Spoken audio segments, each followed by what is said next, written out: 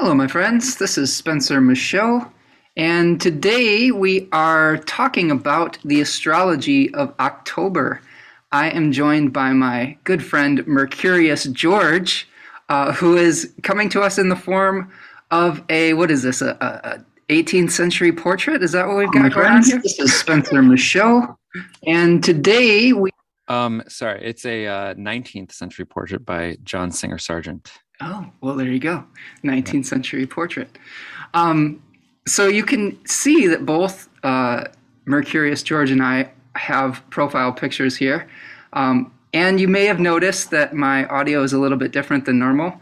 That is because my power went out in the last day, and I'm coming to you from an office building, my partner's office building here. So I am out of the house today and making the best of it. And and I thought it'd be interesting to be a portrait just like Mercurius here. So I see we've got some people joining us here in the chat. We've got Dee here from the UK, Remco joining us from the Netherlands, EY's here from California, EY Washington, nice to see you. Tarja is here from Finland. Let us know where you're coming from here in the chat box, and if you have any questions on the things that we're going to be talking about today. So it looks like they can't see our pictures here, Mercurius. So, oh well, our fancy portraits aren't coming through today. So it goes. But it's not going to matter in a minute. If you can hear us okay, then it should be good to go because we'll be sharing our screen here. So I'm going to share my screen just so that they can look at something more interesting, right? Is it for all YouTube? Yeah, exactly. All right. So how you doing, my friend? I am doing pretty well. Thank you so much for having me. I'm really excited to talk and have a conversation about the astrology of October. Yeah. And so tell us a little bit more about how you came to do astrology and some of your journey here. You and I have been friends for quite a long time. Right. Yeah, tell us a little bit more about what you've been up to. So I can't always trust my memory completely, but as my memory serves me, I feel like my astrology journey mostly began in your house. I would say sometime around the fall of 2006.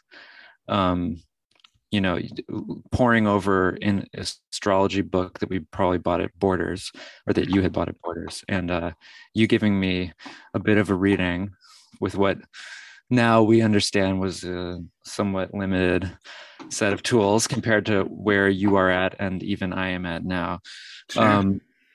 So but that time period was when I first really discovered astrology. For those who don't know, Spencer and I were friends through other means, through music, in Michigan, which is where I'm originally from. I now live in New York. I still do music. That's primarily my life is in music and other writing, but my astrology fascination has continued to sort of take over larger and larger chunks of my time and my energy, which I attribute to my North Node in the ninth house. And so, in the past few years, I've really gotten into Hellenistic astrology and other forms of traditional astrology. And I've studied with Austin Coppock, which is to say, I've signed up for his classes and peppered him with questions. Yeah. And one of our favorites here on the channel, for sure. Absolutely. And I started doing readings about a year and a half ago, something like that. So I've been doing readings for a while, and I just, I basically just get out of the way and let astrology continue to sort of demand of me whatever it demands of me. And the way that I approach it is not, I don't treat it as my profession per se, but I sort of have been learning to let it take up whatever space it wants. Sure. Which I find is more and more. Well, and don't let anybody be under the illusion that Mercurius here is, not skilled at his craft just because it isn't his like main thing, 24/7. You and I have talked about archetypal living and archetypal experiences for over a decade now. And, I've always really enjoyed our conversations on philosophy, the universe, and things of that nature. So there was a reason why I encouraged you to maybe pursue this more, because I just thought you were really talented and really skilled in this field. So I'm really excited that you're here today with us. And for those of you out there that didn't know, so Mercurius here is, you kind of keep it a little bit anonymous, right? So that's why we're both kind of like behind the curtain here today. So the Wizard of Oz curtain today. But for those of you just joining us, I'm actually outside the house today because the power is out in my house. So I'm out in public in an office building with a little bit of a lower quality setup than normal. But again, we're going to make do. We've got some more people joining us in the chat. We've got Melissa coming here from Albany, New York. Nice to see you, Melissa. Lisa, thank you for the super sticker. We have a new type of thing that we can do here in the chat. After we reached 1,000 subscribers, we can do super chats and super stickers where you can make a donation to the show. So thank you, Lisa, for that. I really appreciate that. Dimfy is here from Schindel? Schindel, is that the Netherlands again, right? And then Jessica, another classmate from the Nightlight Astrology crew. So good to see you, Jessica. Glad that all of you are joining us here today. So, Jared, why don't we dive in? What do you think? Sounds good. Ready to roll? Yeah. Okay. So you and I were talking briefly before we came on about some of the big themes of the month and kind of going over things. Anything that just sticks out to you right away about the overall broad brushstrokes of the month ahead? Yeah. Well, if I could pick a single moment that sticks out to me, it's probably when, toward the middle of the month, when we have the Sun, Mercury, and Mars all meeting at a single degree. Even though the exact Cazimis don't happen completely simultaneously, there is that kind of gathering of these planets. And even the moon is nearby. And there's a new moon, which is quite close to both Mercury and Mars. So I think that's really setting the flavor for the whole month. But I also was thinking about the month as a whole, and it feels to me like it's kind of divided into three parts, at least from my perspective, thinking it through, because we have so many planets passing through Libra this month. And when it first begins, we have Venus in Scorpio. And then we have Venus moving into Sagittarius. So, Venus is ruling all these Libra planets from Scorpio and then ruling them from Sagittarius. Yeah. And then the third part of the month, I guess, would be when the Sun moves into Scorpio. And I just sort of found it helpful to sort of break it down into thirds like that. But there's plenty of smaller moments to talk about within those larger, and I'm sure we will, because I know how you you know how I roll with my Virgo intricacy. Yeah, I love that. I love breaking it down into kind of these cycles where we have Venus, playing a quite an important role as the host of all these planets. Another thing I'd like to do today is kind of break down the sections into decanic sections, since you and I are both kind of disciples of Austin Coppock on some level. I like to talk about the aspects that are happening within a solar decan. So we're starting off this month in the first decan of Libra, and we've got kind of an interesting story that happens from one decan to the next. And one of the things that I've been seeing with Libra 1 is we have an awareness potentially of some kind of injustices or imbalances. We always have this kind of introduction of an energy in the first decan, a more stabilization in the second decan, and then kind of a resolution in the third. And so we may be going through this now as we are, going through the end of September as we're recording this. Yesterday we had the fall equinox where the sun is going into the dark part of the year, where the night starts to become longer than the day. And potentially we're coming into an awareness of what we've harvested for the year since we were planting the seeds in the spring. So one of the things I wanted to just begin with is, how are you seeing that play out as far as just that harvest cycle and that shift? How are you feeling that in your own life and in the collective so far, Jared? Oh boy. Well, yeah. 2021 obviously has been quite a year. In a weird way, we've settled into this, the whole experience of the pandemic almost as a way of life.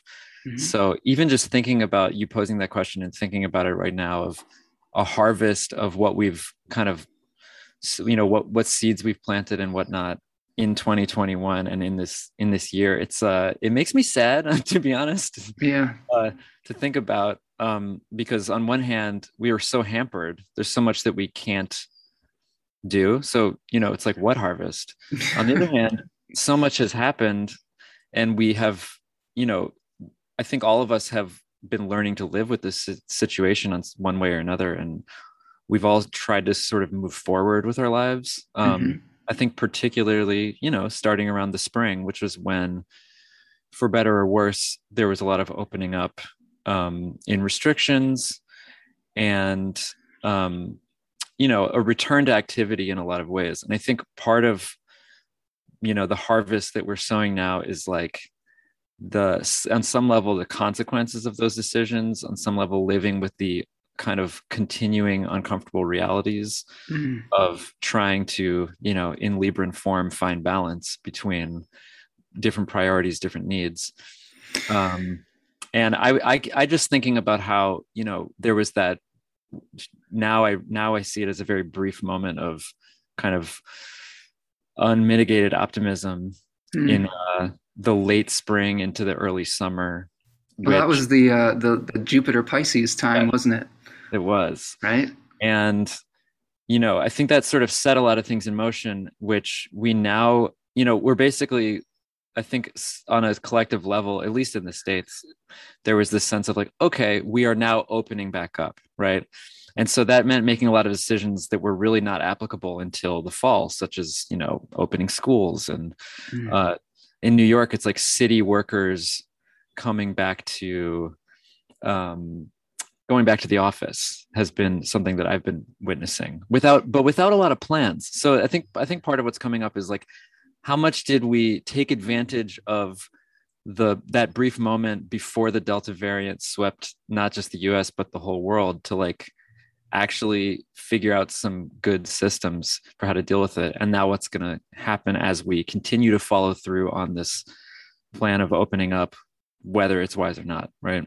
I don't know. I'm bringing it fully into the pandemic themes right away. Well, I mean, that's really I would say the biggest thing that we've all been dealing with as a collective still. We do have some folks that maybe are, trying to move on like it's done. But I think if we have a, more realistic perspective, we still have people that are really dealing with the fallout and the challenges from all of this.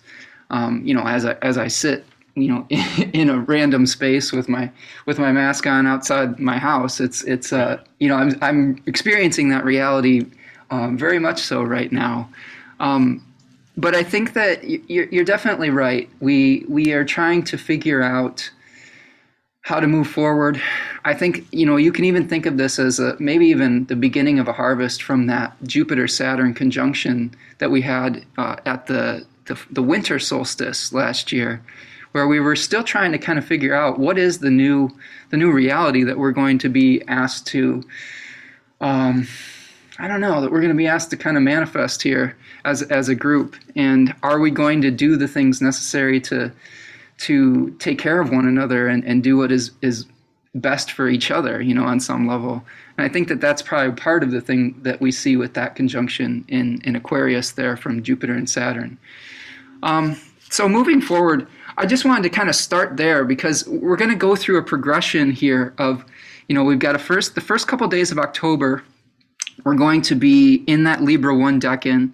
We're going to have a few aspects that we can talk about there, and then we'll move into the second decan, which I think we have a lot to cover in the second decan of Libra, especially with oaths and contracts, which is something that comes up in Austin Coppock's book 36 Faces quite a bit. But let's start off with the first day of Libra here. The first day, well, not the first day of Libra, excuse me, the first day of October. We're starting off with a last quarter moon phase in the beginning of October. And the first aspect that we have is one that we've actually, we're experiencing right now as we speak, or the kind of the separation of it. We've got a Mercury Pluto square that is going to be coming back again on that first day of October. Simultaneously, Mercury is going to be going underneath the beams of the sun that day, which is called its heliacal setting. So Hermes is becoming the psychopomp, going into the underworld, making contact with the lord of the underworld, Pluto, in a difficult aspect.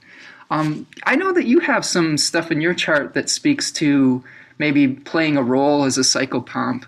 What are some of your thoughts on Hermes in that that journey that he's going on and what he's trying to help us to accomplish? Yeah, I have the way in which I have the sort of psychopomp signature in my chart is indeed a Mercury Pluto connection.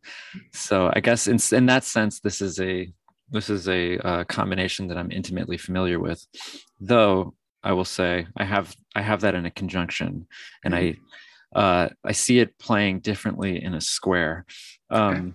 Even though I don't always feel capable of describing it perfectly, right? However, that's definitely part of it for me, is that need to describe it perfectly, I think, has to do with my Mercury Pluto. Sure. So yeah, but as for the psychopomp element here, I think what's interesting is you're describing there's multiple sort of dimensions of shadow and darkness at play, between, the heliacal setting where Mercury is like, all right, see you later, folks. I'm gonna go ahead and be invisible for a while. And then the shadowy nature of Pluto, which I consider an honorary malefic, which is bringing, if not casting a shadow explicitly on the light of Mercury, it's bringing it to shadowy depths, things that are hidden or sometimes hidden in plain sight. That's what I find interesting about Pluto. It's almost as if there's like an alien Plutonian realm that we're all living in, and when you have like a Pluto experience or transit or something like that, it's almost like you've been abducted. Maybe you didn't even go anywhere, but it's suddenly you can see what was always there, through which Pluto was hiding from you. Well, every once in a while, Hades will erupt from the underworld to kidnap you back down into that awareness, right? Yeah. Right. So, as for, Mercury as the psychopomp, I think is a great image to play with, whether that's kind of plumbing the depths of your own psyche, your own life. There's the turning inward and diving deeper, diving into hidden things. And I don't know, I mean, maybe there's more literal interpretations of this, but I'll leave that to the individual. Sure. So those are some starting thoughts. Yeah, and I agree. I think that, when we have contacts with Mercury and Pluto, there's always, I like to think of Pluto as that plunger planet. I used to call it the clogged toilet planet, but I've now shifted to be like, okay, well, this is the actual action that may help us to deal with the things that have been pushed underneath the surface, or that we might not have been aware of, or that have been hidden from our awareness. So I think that with Mercury moving retrograde through the third decan of Libra, we'll talk about this in more depth as we get to that section of the solar time. But third decan Libra really is about making adjustments, being able to find a calm center within a chaotic situation that requires many, many small changes. And, Pluto's hanging out in that third decan of Capricorn, which is generally associated with bureaucratic systems, with things like government, with things like administrative red tape. So I do think that there could be some challenges as far as like, our own, peace and inner peace being disturbed by, some forces greater than ourselves. I know that for me, this experience I'm having today is a combination of that Mercury-Pluto square from my third to my sixth, something that was sort of out of my control that came in and swept in and changed, the the rules a little bit. And also the Venus-Uranus opposition happened right on my MC-IC axis, so that's shaking some stuff up a little bit here. But one of the things that I could say just tangibly about this is, like, in our area, there was many power outages, and people are like, well, when is the power going to come back on? And, we're dealing with the red tape of dealing with a large corporation like DTE that, we're at the mercy of. Does that make sense? Yeah, so that's serving as a Pluto. Right, that's sort of the Pluto, like Mercury force. Exactly. So it's like, well, how are you going to be able to keep your own sense of balance while you're dealing with potentially some corruption within the system? And the corruption in the system, like, we have here is like, well, maybe there's not enough resources to take care of the trees that made the power lines go down or whatever. But yeah, I think that just on a more type of abstract level, in addition to things like bureaucratic challenges, this could lead to things like, becoming obsessed with a particular idea. I think that sometimes when we see Mercury-Pluto conjunctions or squares or contacts, we really are trying to dive into the depths of something and unearth it and ask really deep and probing questions. So there may be some really deep questions that come up around this beginning of the month, especially around fairness, though, and equality, because the sun is highlighting the things that are out of balance first. I think that that's the thing that we have to understand, is that for us to bring things back into balance, sometimes we have to become aware of where we have an inequality. Yeah, for sure. And what's coming to mind for me right now, thinking about how this involves, Mercury squaring Pluto, is that Mercury is probably trying to deal with, the details, and the details of what is fair and what is just. When you're talking about the third decan of Libra, I mean, I think sort of the narrative there is about, it's like trying to generate, find, and maintain balance amidst chaos, but also basically trying to make balance where there is no balance or where it's impossible to find balance. Yeah.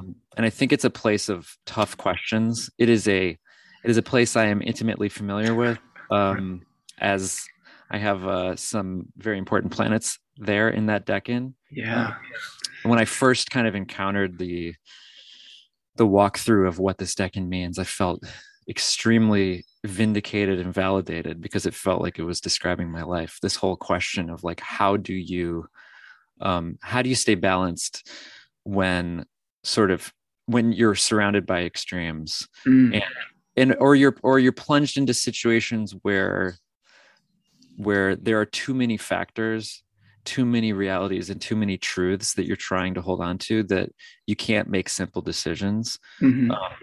So the way I think of it is, it's almost like at a certain point you have to choose priorities and acknowledge that everything's not going to work out for everyone and everything's not going to be perfect, right? Well, yeah, I'm living this moment right now. Like, yeah, there's so many factors that I usually just take for granted, when it comes to doing these like live streams, that, something like a plutonic experience is throwing me completely out of that routine. And like you said, it's like, how do you make the small adjustments to be able to still maintain that functionality, that equilibrium, and things like that as well. And I'm curious in the chat if any of you are going through any similar experiences over the last day or two where you've been thrown maybe out of your usual routines And what are some of the things that you've been doing to maintain that peace? And one of the things, Jared, I wanted to highlight is that it's not really about trying to find peace externally. It's more about how can you become centered and balanced and then be able to bring that to your environment. Does that make sense? Yeah. Let me think about that. Yeah, totally. I think that makes total sense. All right, so that's the first day of October. And we have one more aspect that comes up before the sun sachets into this second decan where we have a lot of action. We just have a sort of a minor aspect here with Venus sextiling Pluto here. So potentially maybe we'll get some assistance from Venus, although Venus is not super excited to be in this area of the zodiac either, right? Yeah. Tell me what you think about this, but I've been thinking a lot about aversions where I don't know what the name is for these modern aspects where it is like inconjunct and other kind of aspects in modern astrology where they are connecting through degree but not through traditional aspects. Right. So in this case, I was been thinking about what that means or how that works or what it's all about. And it almost feels like while Mercury and Venus can't aspect each other and kind of can't communicate, which is a real bummer for Mercury because Mercury's in Venus's sign. It's almost like because they're both aspecting Pluto simultaneously, it's like they can communicate, but only through Pluto. Yeah. Which is a mixed bag, Sure. But it's like, so it's almost like Venus can help Mercury in the sense that Venus is making a sextile, a helpful aspect to Pluto, but it can't go directly to Mercury. So it has to go through has to come in the garb or in the costume of Pluto. Yeah. Through that square aspect, which are both, close enough at this moment to be in play. I like that. The moment we're talking about, not this moment. Right now, we're just living the Mercury-Pluto square. True. As it is. Well, and get ready to revisit it, though. Whatever you're experiencing today, there's probably going to be some version of it coming back again. We're not even retrograde yet. Oh, yeah, that's true. Oh boy. But we're close enough. I think it's relevant. That third decan of Scorpio that's the 7 of Cups card. And it's sort of like you're being presented with all these options, all these temptations. I like to think of Scorpio, and this is jumping ahead a little bit, but Scorpio is, since it's that Mars-ruled sign, I think of Mars in two forms. The Mars, according to Robert Schmidt of Project Hindsight, is a severing and separating planet. So in Aries, it's severing and separating from the collective to be able to infuse into a body like in the next sign of Taurus. But in Scorpio, we are severing and separating from the body and returning that body to the earth through decay and returning to a collective. So I think with Venus, we may be having some final desires that are showing us that are maybe keeping us from, attaining that type of unity that we might feel once Venus moves into Sagittarius and the Jupiter-ruled sign. That's a little bit different vibe. I really see a lot of the Scorpionic stuff as, I don't know, like releasing old forms, releasing bad habits. I think that's something that really comes up in Austin's book quite a bit is habitual things that we've fallen into that may have, are not really serving their purpose anymore. Does that make sense? Yeah. Okay. So that brings us to the sun in Libra 2, which we're going to be experiencing from October the 2nd to October the 12th. So you can see here, that as we move forward, we're going to have the sun moving into 10 degrees of Libra. That's the second decan, the second 10-degree section right here, getting very close to Mars. That second decan Libra is a Saturn-ruled decan. It's a double Saturn-ruled decan. Austin Coppock calls it 2 links of a chain. It's kind of synchronized with the Three of Swords card, which is a is sort of a. It's not the most fun card in the tarot. If you've seen it, it's like a heart being pierced by three swords with like rain clouds in the background. Um, a lot of Saturn significations that Austin mentions is binding, obligations, distributing suffering. So there's something where we maybe this is the negotiating phase. We realize that there's an imbalance. Now we need to renegotiate the contract. We're going to see a whole mess of action here starting on October the 3rd. Oh man, this is gonna be a fun one, isn't it, my friend? Like this period of time is probably some of the most active astrology, I would say, of the year. With many things, many different areas of life just coming at us all at once that are all intertwined. Yeah. So the first thing we've got is this Mercury retrograde trining a retrograde Jupiter. So we've got a Four of Swords energy with the third decan of Libra that we've been discussing, and then that Seven of Swords where we're maybe trying to leave the past behind. What do you see with Mercury Jupiter? Yeah. I mean, it's interesting because this is one of those aspects that we've already had in the month of September, which was, I believe, concurrent with the full moon in Pisces just a few days ago. I think that's when it went exact. That's right. It was on Monday. Now, I don't know what to make of this, but something that I noticed the day of the full moon and the day of this Mercury Jupiter trine was that suddenly the stock market dropped like very dramatically, which I thought was kind of interesting because it's not what I would have guessed if I was thinking about Mercury and Jupiter making a trine. That's a nice aspect. Two planets, one planet associated with markets and one planet associated with wealth. So that just kind of grabbed my attention. It made me really curious about what other sort of things we're going to see when this aspect happens two more times. I think the third one is not till November though. Right. What it makes me think about is like, I've been thinking about trines lately, and what to make of the sort of impetus that people put on trines, like make the most of this aspect. When this aspect comes, you should do the XYZ. You should try this thing. You should try to get something out of it. And I've been trying to reflect on like what sort of things can you really get out of a trine, and honestly, some of these thoughts are derived from watching your last monthly forecast with Sam Reynolds. Something that he said about. He's talking about inertia, how things that are already in motion will kind of stay in motion. Right. And it made me think about the nature of trines as really reflecting like a sense of momentum.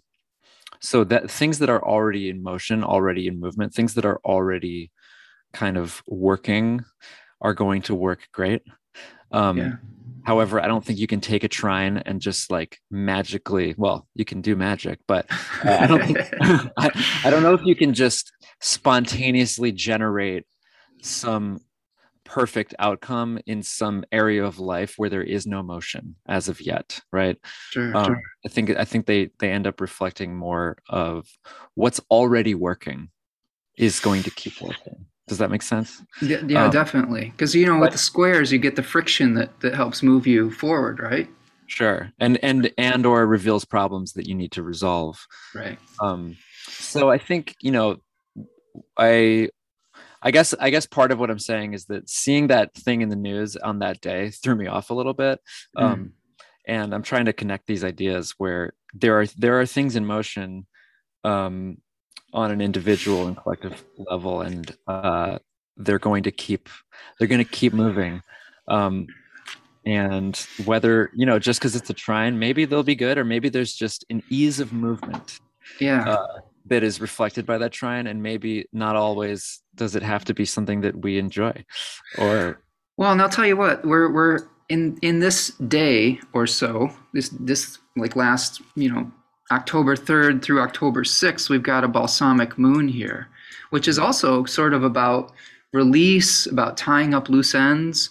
And I think that actually really reflects really well with Jupiter in the third decan of Aquarius, where we're, trying to find a harmonious way to leave the past behind and embrace the unknown. So I would say that that period of time between the third and the sixth is time to, like, come to terms with things, let go of the past, think about what you want to do as far as your new agreements. Like, maybe reflect on your old agreements that you've had in various areas of your life, because when we hit the sixth, there might be some renegotiation that starts up here. So if we move forward here to the sixth, this is Wednesday, October the 6th. We are going to be seeing a new moon. So here is our new moon here. 13 degrees of Libra, conjoining Mars. Mercury's still in the picture here, retrograde. Oh boy. It's also conjoined to a fixed star called Algorab, which I thought was interesting. We can talk about that in a second, but isn't that cool?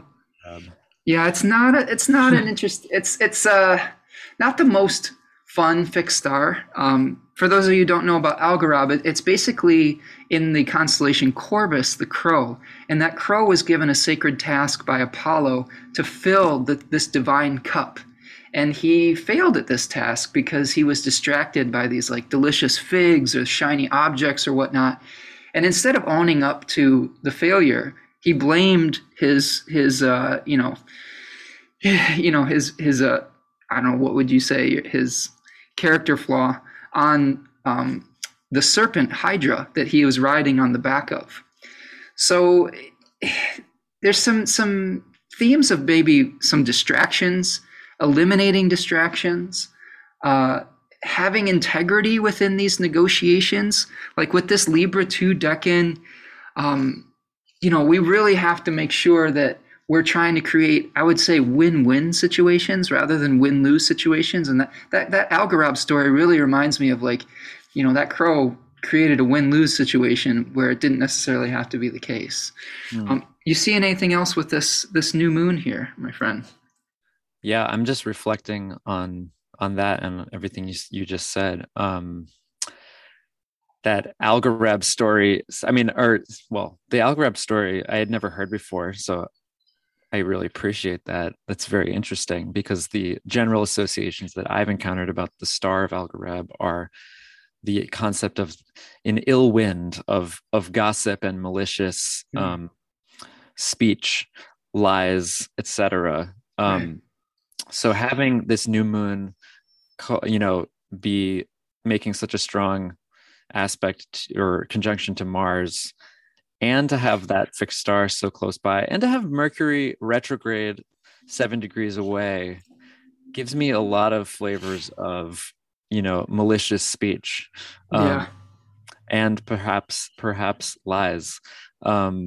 While we're kind of framing everything in this narrative of negotiation, because of the second decan of Libra and all the themes of, marriage, contracts, bonds, and the like.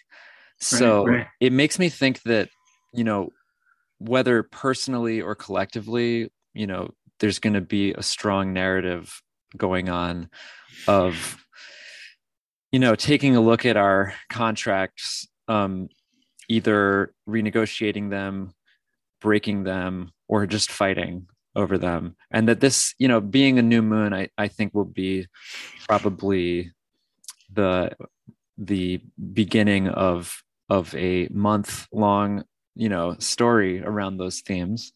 Yeah, the seed. Yeah, the seed of, not that it's complete, not that it hasn't started any earlier than that, but right. Certainly an important pivot point. And it makes me think about a lot of things that are going on in the world currently, which maybe I can bring up now, or maybe I can save. But um, Well, we're getting there. We're getting close to the relevance there. I mean, one other thing that's happening on this new moon is Pluto will be stationing direct as well, which, like we were discussing earlier, it's not always as big of a deal since it happens once a year generally. But I think it is interesting that there is some kind of movement within an outer planet, maybe a more collective type planet, as we're seeing this new moon type of energy as well. yeah, definitely.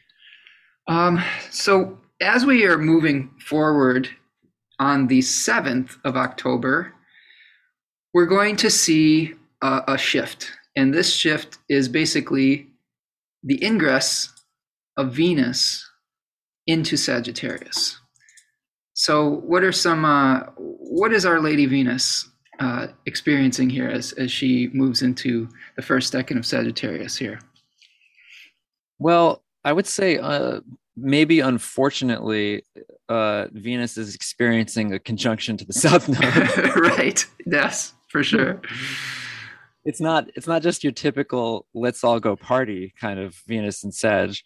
Um, so that's a little bit of a, I don't know, I don't want to call it a paradox, but it's a very specific kind of energy or flavor that's happening there. I was thinking about the combination of Venus and K2, the South Node, and had to draw on some notes from class and think about some stuff. And one thing that comes up is taking Venus away from its more sensory or sensual and material form towards something more abstract. So in this case, thinking about Venus as the planet of relationships, I think it really brings Venus more into its sort of abstractified or idealized relational form, as opposed to having a good time Venus. Sure. Though Venus in Sag does love to have a good time. So I think particularly given that Venus is in this role of ruling the planets in Libra, which are all concerned with relational dynamics at this moment, it's going to put Venus as the ruler in touch with a more spiritual side as opposed to a more material side. What do you think about? Yeah, I agree. I think that, you talk about K2 as that severed body of I don't know, celestial dragon or a celestial demon in Eastern astrology. And, you've got this kind of processing energy. Hellenistic astrologers would think of it as a drain where energy was leaving the material realm. Like in evolutionary astrology, they say, oh, the North Node good, South Node bad, but it's not necessarily like that with traditional astrology. They have one as a point of increase and one decrease.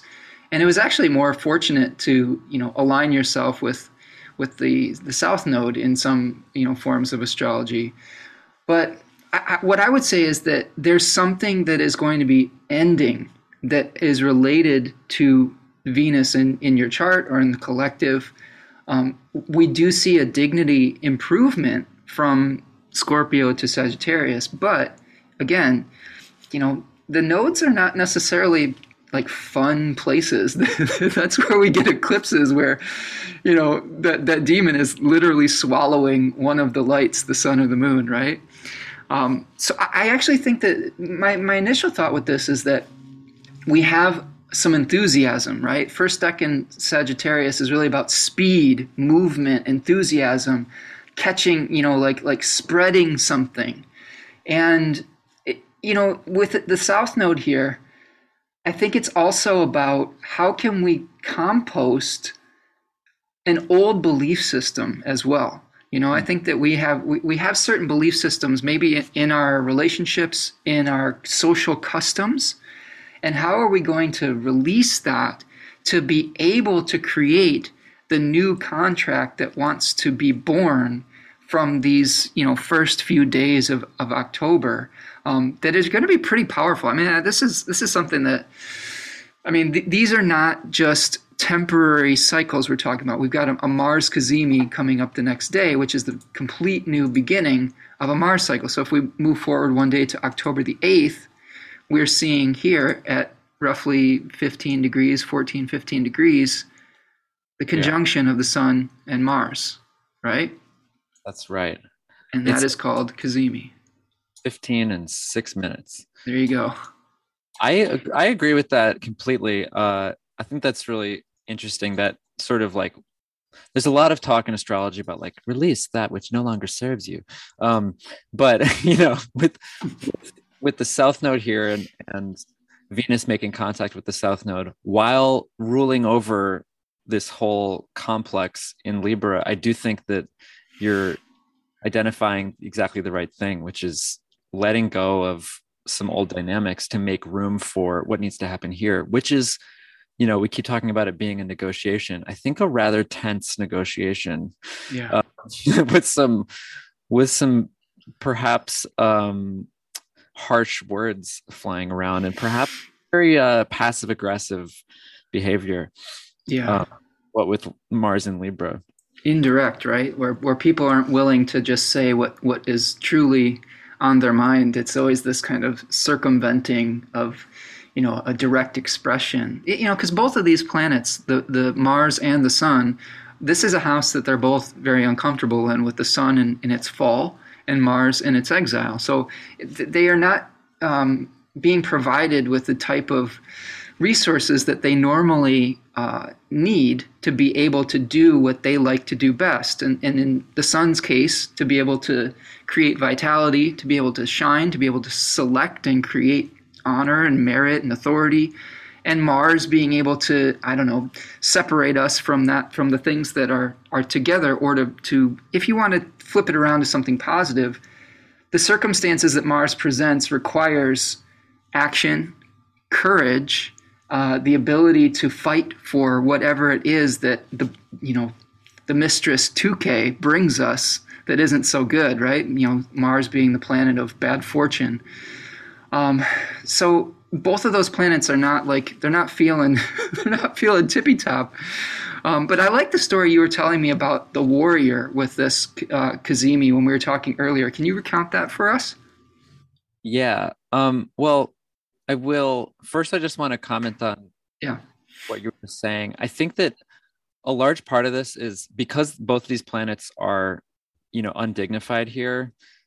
But this, this process is happening nonetheless. I almost feel like whatever it is, the negotiation and severing of contracts or renegotiation of contracts that we're seeing here is a very reluctant one.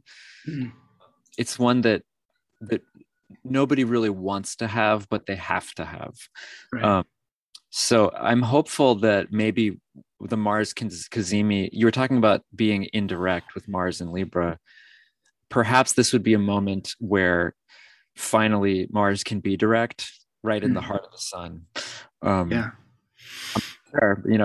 It'll be dependent on the situation, different responses in different situations. But I wonder if there will be breakthrough. Those problems will exist in this time period with a very combust Mars, but maybe there will be some kind of breakthrough and directness. Maybe that just means stating directly what the conflict is or what the terms are, right? So that there can be some more clear negotiation going forward from there. Yeah, I like that. And especially because you've got Mercury is going to be doing the same dance with the Sun a day later. One thing I wanted to point out just before we move on from the Mars Cazimi, I wanted you to recount that story that you were talking about with Austin, because I thought it was a really great way of thinking about when Mars is both going under the beams, coming into conjunction with the Sun, and then emerging, because Mars is going to emerge as a morning star on the 22nd of November at 15 degrees of Scorpio, a really powerful position for Mars. So tell us a little bit more about your thoughts on that, because I thought it was a really eloquent way of thinking about it.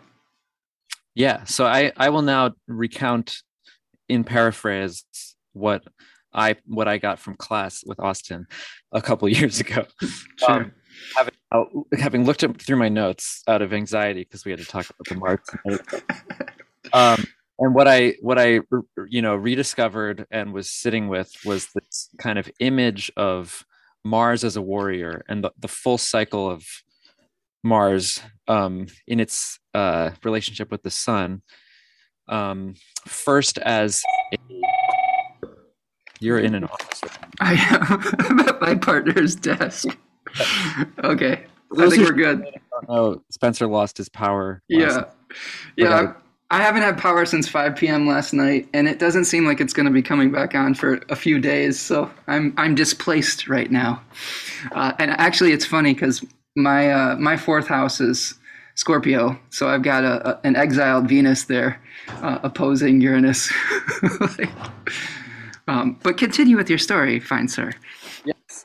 So basic image here was of a warrior who, in his first phase, the quote unquote Oriental phase, as in Eastern rising, is kind of setting out into the world as a soldier filled with sort of young, perhaps naive energy and enthusiasm, ready to go and fight for whatever cause has been given to this person or this figure, moves out into the world, fighting with this freshness and enthusiasm. Eventually, in the retrograde phase, there's a general idea of, seeing the dark side of war.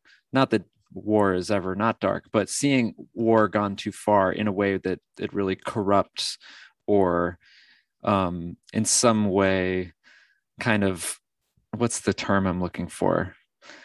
Well, basically brings some things to the warrior's consciousness that really trouble them. Disillusionment, maybe. Disillusionment, disenchantment. Yeah. That's what I said. There you go. Yeah. Which kind of like bring a lot of a grizzled and wizened awareness of the ways of the world and the ways of battle. And then moving forward into the Occidental phase, it's almost like a wise veteran returning home from the war who then, is able to go on some rants about like, well, when I was over there, this is what it was like, and blah, blah, blah. Having a lot of wisdom and a lot of understanding, but also that carrying that disillusionment forward. And then eventually coming back into combustion, and getting close to the sun through a process of purification and burning away those experiences so that Mars can be reborn back into that freshness and enthusiasm. So we're currently, before October even starts, we are in that combustion phase as the sun is. Are we combust yet? I think so. I think we are. Yeah. I think it was since the end of August, actually. Yeah. So, as the sun is kind of chasing Mars and catching up, we're currently in that phase of sort of burning away the experiences of the past cycle, the past Mars cycle, which, I was thinking about it. I was thinking about where we were as a society or as a species, last Mars Cazimi, and where we are now and what's all happened. And it's been a really profound, little window of time where we've all lived through a lot, and we've lived through a lot of like very difficult martial experiences. Mars has done a lot. Mars has seen a lot in this cycle that it's been through. So there's a lot to burn away, I have to say. Boy, howdy. I can't, it just feels like a whole different lifetime. Like, what was the last one we had? September 2019, right? Was the last Mars Cazimi. And it was also very close to Mercury. It was 1 degree away from Mercury at the time. Well, and what makes me nervous about that is that you have Mercury in a place it likes to be, and Mars in a place that it's like fairly neutral about. But here we have Mars and the Sun in places that they do not like to be, and that gives me some pause for sure. Yeah, I would say that it's not something that I've looked into deeply, like tracing Mars cycles based on Casim's and what transpires in the intermediary. It's Yeah. not something that I've ever. So I understand absolutely what you're saying. I don't want to strike fear into people's hearts. No, there's always definitely ways we can deal with whatever we're presented with. That's the beauty of humanity is our adaptability, right? And our ability to make changes, hopefully, when presented with the necessity to do so. Although the last few years have put that into question for me sometimes. But I think we're all doing the best we can. Yeah. So you had some interesting, collective stories that you were seeing that could be something that we could be experiencing with both this Mars Cazimi and then the Mercury Cazimi that happens the next day on the 9th at 16 degrees of Libra. Yeah, so I've been seeing some things kind of brewing in the news, and I've just been kind of paying attention to any story that seems like it's just starting and there's much more to come in the near future, because that stuff kind of drew my attention. And apologies to our international viewers, or should I say listeners, because neither of us is on camera. Um, Mm. that the things that are drawing my attention are pretty US centric stories. However, hopefully you can derive from the symbolism some more applicable meaning. So basically, I mean, all the stories that I've noticed that I've been thinking about and reading about all have to do with negotiations, which is what we've been talking about for a while now. There's a few. One is the union, which is called IATSE. Well, it's an acronym. I don't know what those letters stand for, but it is union that represents crew members for TV and film productions. Hmm. Has been trying to negotiate the producers union about a number of things. I think it's like the end of their contract has ended or is ending, and they're trying to renegotiate for their next window of time, like maybe it's 3 years or so, a 3-year contract.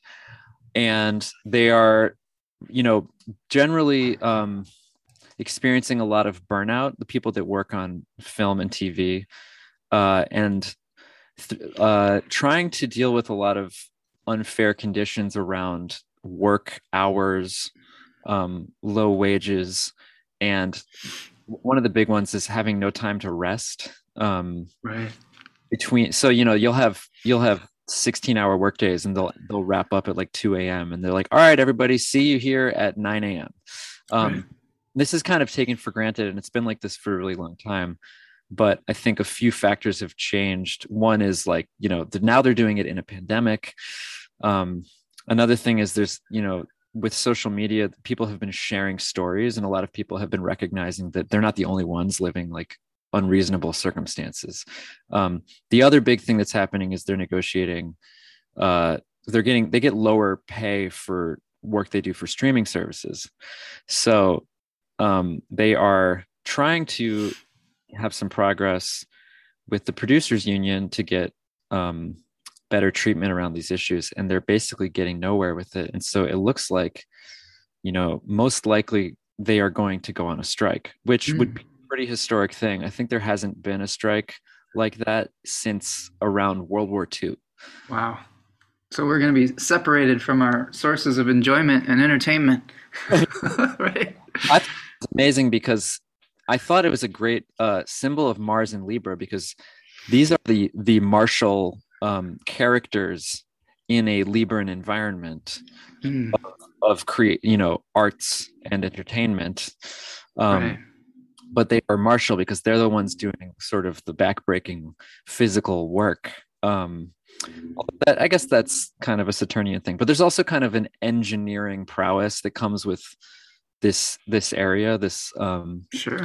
the crew members. So to me, it feels very Mars. Also, if you've ever been on a film set, the people themselves have a very brusque kind of quality to them. So Yeah.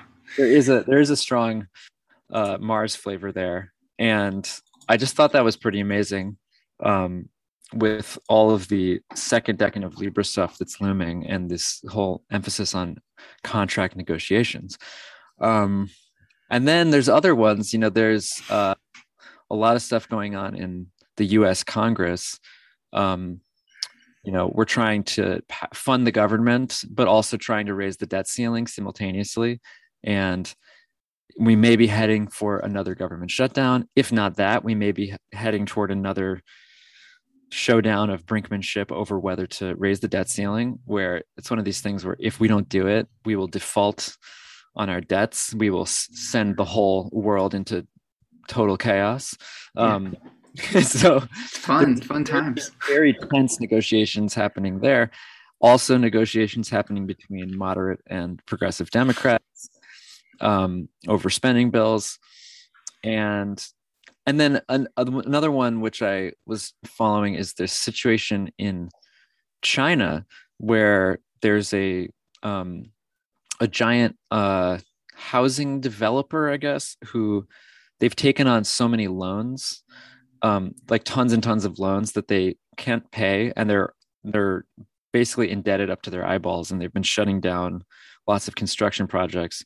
Wow. And they're a huge company, and so all these people have been investing in housing and in homes that they're planning to live in, and the homes are not getting built, and it's actually has the possible makings of like a financial crisis because it involves so many, in the Chinese system, because it involves so many other companies. And basically there's another showdown happening there, which is between this company Evergrande and Chinese regulators, who I guess I don't know much about this, but the Chinese government has a lot of leeway to decide how strictly to enforce these kinds of issues with debt. Mm-hmm. And in the past, they've not enforced things very strictly, but apparently they've been trying to, be more strict about enforcement in order to have a healthier economy.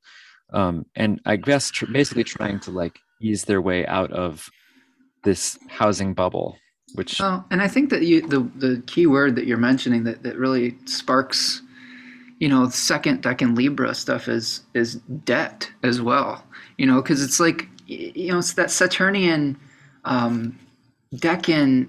It's not just about an oath. It's about what do you owe someone? What are you bound to, right? And sometimes it's about how are we, being able to, fulfill our obligations. Does that make sense? And debt being a big theme with that. Yeah, definitely. Go ahead.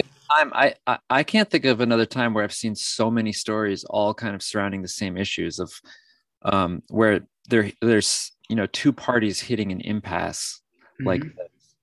And I think amidst this whole story that's happening in Libra, even though it's not aspecting Uranus, it is tying in the Saturn-Uranus square that colored this whole year, which I think is really what, with it being in fixed signs, it's really about like intransigence. Is that the right word? That sounded wrong when I said it. I don't know. That you got me on that one, my friend. Yeah, one of those ones that nobody ever actually says out loud. I'm trying to think of one of those like made up words from The Simpsons that my partner always. That's a perfectly cromulent word to me. Oh man. I get the vibe, which is digging in the heels, right? Both Uranus and fixed signs digging in their heels. And when Mars finally does become visible, where's it going to be? Oh, right in the thick of that Saturn, Uranus, Mars T-square. So all these negotiations are leading into that next phase. Yeah, and maybe you've got the gripe that comes to light with Mars conjoining the Sun, and then we've got some kind of negotiation with Mercury conjoining the Sun, and eventually the two of them come together. If you could see on this day, which is the 9th of October, we're going to have a conjunction between Mercury and Mars as well. So I would say that if we're going to see this play out in the collective, you could see this right here with the 16-degree conjunction. Mm-hmm. But I would say also in our personal lives, there's as above, so below, as within, so without, as collective, so personal sometimes. If you find yourself in some kind of tense or heated negotiation, like Lisa is saying in the chat box, it's not necessarily a time for getting ahead at the expense of others. It's a time to explore win-win situations, which isn't easy. And I agree, Lisa. Sometimes Libra season is interesting because it's, being the fall of the sun, being the exile of Mars, it's not a place in the zodiac where you have, completely unfettered agency, right? It's always like there's always some kind of other that you are trying to take into consideration when you're moving about. Would you say that that's true with your Libra placements as well? Yes, to a fault. Yeah. I was going to say my detriment, and I realized that was a loaded word. You're going to what? I was going to say to my detriment, but then correct word for this particular moment. Sure.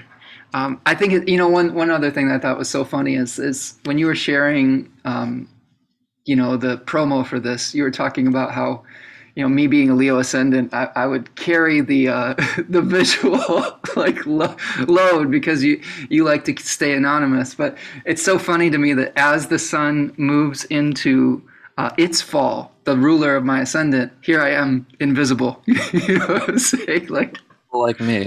Yeah, exactly. I'm in your territory now. So I guess my point with that is saying that it probably isn't going to be possible to gain this all or nothing type of victory.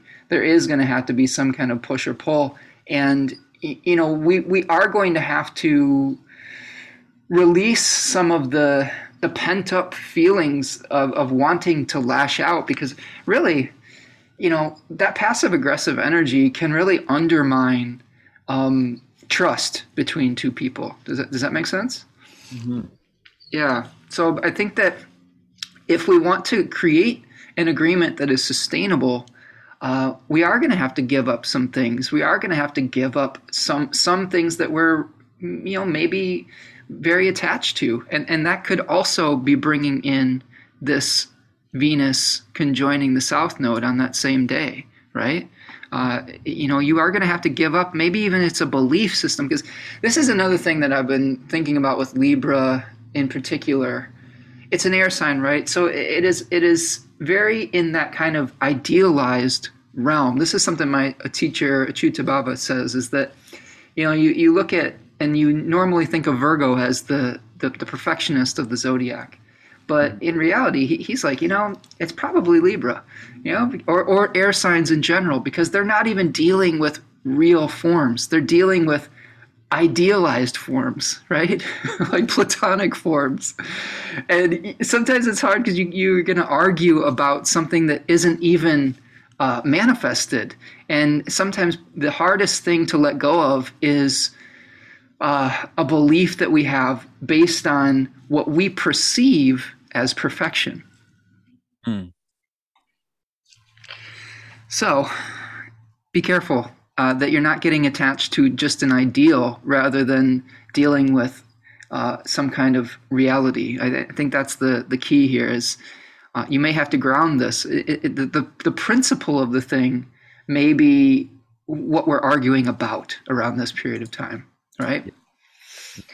All right, let's keep moving. On the 10th, you doing all right, my friend? Yes. Good. Good. I really appreciate you being here. I love your insights. I've always enjoyed our chats. You and I have had these long chats just between the two of us for many years, and it's cool to be able to share that with the world. That's right. All right. So what we've got going on the 10th is the stationing of Saturn direct.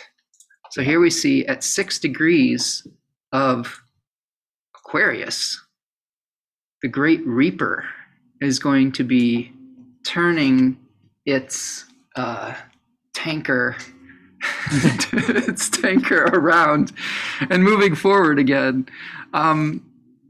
Thoughts? Yeah. I feel like I wrote some things down. I'm trying to find them now. So thinking about Saturn is going to be in, or I mean, it already is, but it's in its occidental phase, but now it's going to be in its occidental phase and direct. Mm-hmm. And so I think while Saturn has been in Aquarius really dignified this whole time, I think now we're, the earlier phase of Saturn in Aquarius this year, I think was more about sort of building systems, building structure. Mm-hmm. And it's a little bit more that word you used, reaper. It's in the reaper phase, right? It's coming around and delivering consequences a little more, because it's like, okay, we've been through this territory, we've moved back, we've reviewed it, and now we're coming through with the cleanup. Yeah. And picking up all the debris, all the moral and karmic debris, as well as the systemic debris. So it'll be really interesting to see, on a personal level, what kind of things people deal with, whether it's, reaping the benefits or the consequences of their personal choices. And then on a collective level, how we're going to be moving forward with, the implementation and perfecting and of systems that we've put into place, especially right now, because there's been so many sort of dramatic and literal manifestations of that idea. Right. And, how that will, whether there will be a new sort of round of, shall we say, consequences for our actions at this time. Yeah, I think so. I think yes. Like,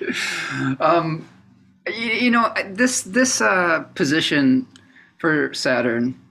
Well, in particular, Saturn is a planet that I think is a little bit misunderstood. If we want to put a positive spin on this planet, and sometimes it's hard to do it because the lessons that we have to learn that are Saturnian in nature sometimes feel so painful and cast us into this like shame or fear or guilt type of experience. But I think that ultimately, and this is the planet that is exalted in Libra. So if we're thinking about how do we do Libra the best, right, is we're really trying to restore balance. We're trying to restore right proportion, like the spirit of the third decan of Libra, Nemesis.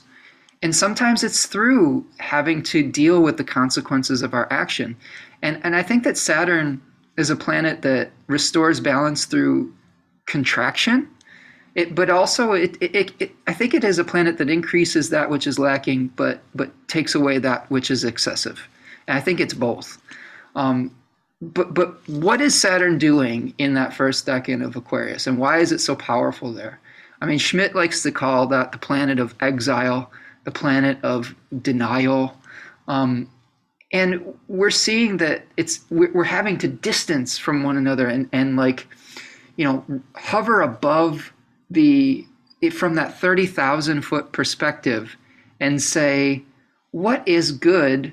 What are the rules that we're going to make that are good for the collective, not just for the individual, right? Because, I read in this other book about, I don't know, there's some traditional treatment of the planets where they were talking about Saturn as being kind of the blueprint that the demiurge Zeus or Jupiter was able to beget or create from, right?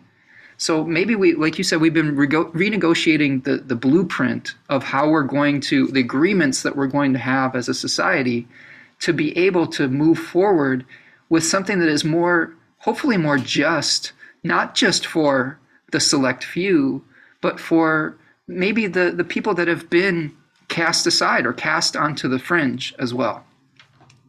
Yeah. Yeah, definitely. There is that strong theme of exile in Aquarius in general, in the first decan of Aquarius, and specifically with Saturn, the ruler of Aquarius, being there, um, and those who have been exiled, those who choose to exile themselves, which is something that Mm, I've been thinking about a lot. yeah, A lot of people who I think are currently sort of like stepping outside of what is considered normal society. They just can't deal with it. They can't put up with it, and they don't want to be a part of it because society is moving forward right now. You know, we're having, with Saturn in Aquarius and with the sort of global experience we're all dealing with, we're having to make hard decisions and find ways to create balance and create structure that can function. yeah, um, a lot of people are just like, no, I don't want to. right. And I think that's going to be something that. Sorry if I brought it back to negative No, territory. it's okay. Yeah, You've it's a tough time we're going through. There's a lot where we're trying to parse out, you know. And you and I were talking about, you know, conformity versus rebellion, right? these are And really.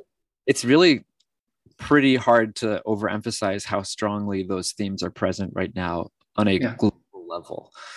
Conformity versus rebellion, and something that you were saying earlier on the phone, which I have to keep remembering that nobody else heard except for the two of us, was that we're so accustomed to seeing nonconformity as a desirable, valuable, and idealized thing. mm, When I say we're so accustomed to feeling that way, it's like that is in a lot of ways a cultural value that we are all ingrained in, and hold, whether through counterculture or just because it's cool or whatever. sure, sure. Well, and one of the things I was pointing out is that a lot of the times, uh, being outside of the norm has worked out for people in the New Age community or the occult community or whatever it is, and we're being faced with certain situations where the common sense thing is to actually get on board so that you can stay alive. So like it's just something we've never experienced before. This is something I talk about with my partner all the time, is this situation. You can't use your past experience to be able to figure out how we're going to be able to move forward, because we've never experienced anything quite like this in our lifetime. And that's so hard for people to like really, wrap their heads around. You know what I'm saying? Even more than that, you can't use your personal experience. Yes. You know, I love it. I love that. and this is the detriment of the sun, right? This Right. Saturn Aquarius. Um, it's really the personification of the anti-sun. Um, it's really not about you, you Yeah. know. That can be about your personal choices, or also like what you choose to believe, and how you get your information. It's like, you know, your friend's cousin is not the end all and be all Right. of how to make choices here. You really have to expand outward, and you have to, like, I like what you said earlier about that really high bird's eye view. We all really need to adopt that bird's eye view in order to navigate the situation, not just to stay alive, not just for ourselves, but for everyone and for the greatest number of people, right? And I don't know, it'll be really be interesting to see what, like, how significant of an effect it has for Saturn to go direct. I'm sure Yeah. there will be um plenty, but it's not like those themes have disappeared while it's been retrograde, right? Sure. Exactly. I want to overemphasize like the Yeah. Grim Reaper's coming. For case numbers and deaths might be falling at this point, um, based on current trends. I think right now, at least in the U.S., like the number of deaths is trailing. The number of cases is dropping. The number of deaths is still increasing. So this might be the peak currently. Who knows? I don't Well, and want to. it's not just pandemic too. I think when we're talking about collective, I think that the elephant in the room that is I don't know if it's not that people aren't talking about it, but I don't know why it isn't becoming more a priority. But you know, if we're going to survive the changes that are going to be coming with our climate, right, with this Earth that we all share, where our own individual decisions do affect, you know, somebody on the other side of the planet. You know, that's something that's really come into stark awareness for me in the recent times. Not that it wasn't always on my mind, but it just feels like all of that is accelerating to a little bit of a fever pitch lately. What do you feel about that part of it? Yeah, for sure. And also, I think to not, I think to not perceive that in 2021 requires willful ignorance. Ooh. Can I piggyback off that for a second? Because there's a book that I love called A Tiny Universe by Joy Usher that I've been kind of, I don't know, I've been singing the praises of here. And she talks about Saturn in Aquarius in particular as, you know, sort of the glass ceiling, which is really about the limitations of an idea and Saturn attempting to control the narrative through what information, not that they give, but from the information that they leave out, right? So like funneling what you actually hear or not hearing. And I feel like we've really seen that recently with like people basically like putting their head completely under the sand and saying, well, I'm not even going to pay attention to that part of the story that doesn't fit with my ideal, right? Yeah. So Yeah. fascinating stuff. Okay. Let's keep on rocking here. Looking over in the chat box here, we've got some very nice comments. A couple people that were joining us late. We've got William here from Baltimore. Jody is here from Florida. Angela is coming from Paris. After school kill time. It's talking about the Nicki Minaj situation that's playing out. EY has been going back to the root of what they love, what centers them, and what is thrown off balance in the first place. Words. Okay, yes, I agree.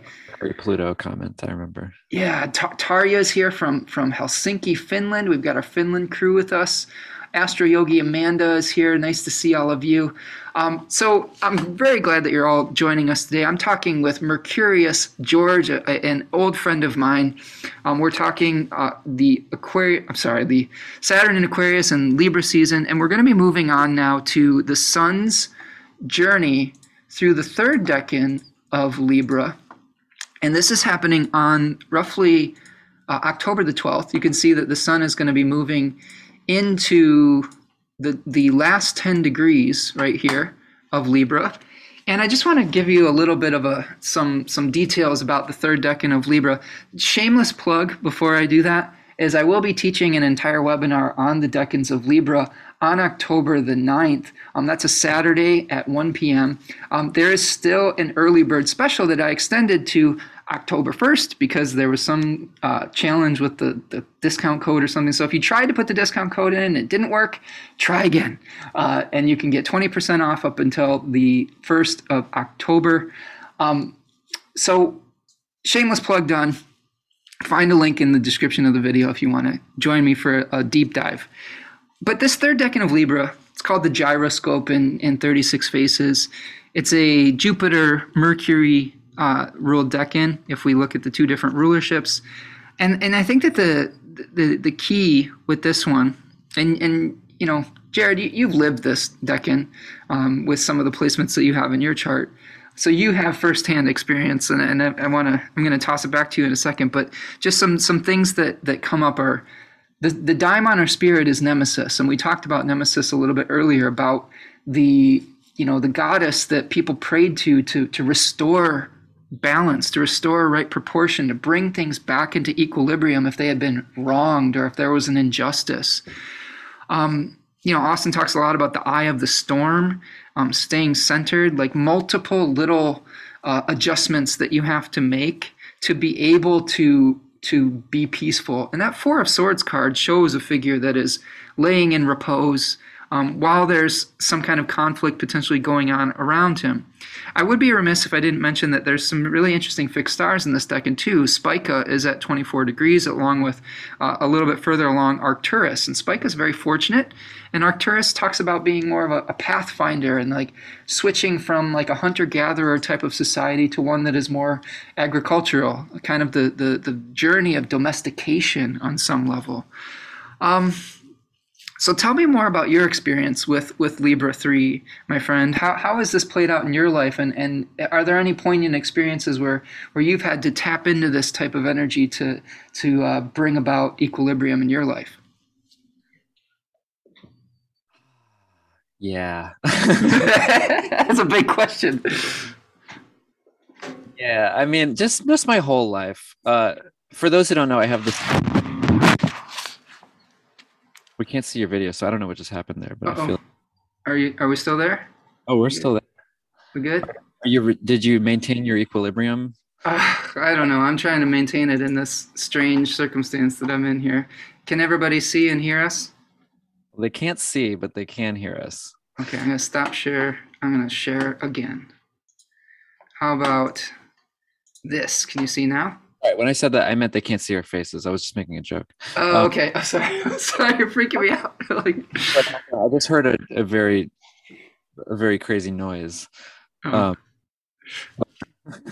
I think we're good. Okay. It sounded like something fell, like a piano fell on your head from the ceiling, but no, I just hit my computer weird. My whole setup is weird here. But yeah. So that's what my life kind of feels like. Yeah. But yeah, I think this whole concept of maintaining your equilibrium amidst, a number of confounding and challenging experiences, which really are often sort of, circumstances, the exceptions which prove the rule, kind of. That may have made zero sense, but I'm gonna roll with it. Sure. I think it's like what I think about is how a lot of the older imagery for this decan shows people engaged in wild excess, often to the point of violence or depravity. Yeah. Which, if you combine that, as with a lot of the decans and a lot of the imagery, you'll have seemingly conflicting imagery, but if you put them together, it kind of creates the whole picture. So if you take this idea of, somebody engaged in some sort of like orgiastic nightmare, put that side by side with the Four of Swords, which is this knight lying on stone or something in like a cathedral in a state of meditation. Mm-hmm. The way I see it, it's like that knight is, if you could see inside his mind why he is in that state of meditation, it's to cope with an internal state which is pulling him into extremes. Whether those are his own thoughts and feelings or just the circumstances of his existence or of his life.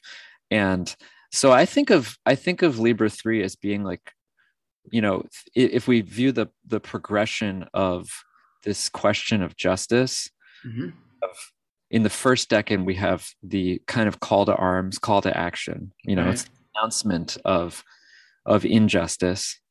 And then the second decan is like a place of contracts and negotiations and marriage. So creating bonds, ideally rooted in some kind of more just circumstances, more equitable, dynamics. The third decan is sort of like the things fall apart decan. It's sort of like, ultimately that state is inevitably temporary, right? There is no permanence to any of these bonds that we make. And so there's, I think what you're called to do in the third decan is to acknowledge sort of the transience of really all forms of justice and equality and equity, which always have to be renegotiated, always have to be reapproached, no matter what, right? Right. So when you're in the third decan of Libra, you're kind of face to face with that reality, consistently or constantly. I mean, if it's in your birth chart, like with mine, right? So Yeah. I feel like my life or my mind presents those realities to me on a consistent basis. I Mm. think transit, it will be emerging, right? It'll be coming to the forefront or coming to our minds collectively, or in our personal lives. Yeah. Some of the um yeah, does that make sense? Totally. And I think that one thing that came up when you were describing that is that I think people mistake one big mistake people have with Libra is that these folks are automatically like always balanced or always peaceful. Like I think if you actually look at a scale, it's always moving, right? It's always kind of readjusting on some level, and Yeah. there is going to be extreme swings. And you were talking about the work of bringing things back into that equal place. And I really think that this is about that constancy of it. Like you said, that it's not just we've signed the contract and it's over. That's not what a marriage is. When you get married, it's not like, oh, now we're married, now it's perfect. That's what Hollywood would have you believe sometimes. But you get married and then it's these constant negotiations and renegotiations about what each other's responsibilities are, both to each other and to the relationship and to reality. And it's that's why they say it's work, right? It's not just like happily ever after all the time. If any type of relationship requires that ability to constantly monitor if it's still working. Does that make sense? Yeah, and to find some kind of peace despite the chaos, Right. which Right. eventually you have to do, otherwise you'll go nuts. Yeah. Yeah. Accepting someone for who they are rather than what they are not. Right. Okay. So on the 13th, we're going to start out with we're having another lunar phase here with the first quarter moon. So first quarter moons generally are some kind of physical crisis point where we're trying to manifest something into being. And here, I got to say, this one looks a little bit funky again because we got the moon in its exile along with, squaring the sun in its fall. So again, many of the themes that we talked about with Mercury and Pluto earlier, with third deck in Libra and third deck in Capricorn, I think are going to come to the fore again with this first quarter moon, like some kind of bureaucratic challenge that could potentially, that needs that readjustment. Does that make sense? Yeah. And then on that same day, we've got a Venus Saturn sextile. What do you think about that little sextile there in this first quarter moon? Well, for all the talk about contracts, we've been talking about contracts constantly in this conversation. Yeah. I think a sextile between Venus and Saturn may not dominate the universe. It is helpful for anything involving contracts, anything involving, making a decision and making an agreement between two parties. Because a contract is very much a Venus meets Saturn kind of object. And a sextile is a nice little aspect. Also, I think it's interesting that Venus is making constant sextiles all month. Right. Well, and didn't they say in the Thema Mundi that the sextile is of the nature of Venus, since the relationship of Venus to the Sun in that Thema Mundi is that sextile type of relationship with the Sun in Cancer sextiling Venus and Taurus, and you've got I think the Moon sextiling. Maybe I got backwards. Sorry, the Sun in Leo sextiling Venus in Libra, and the Moon in Cancer sextiling Venus in Taurus. Sorry. So yeah, how do you see sextiles as being different from trines? What are your thoughts on that? The thing I've always encountered is that it's more like they're there, but they're optional. Mm-hmm. Like, whereas like a trine is really acting upon you or acting upon the world in some way. Sextiles are more like a helpful energy that you can lean into.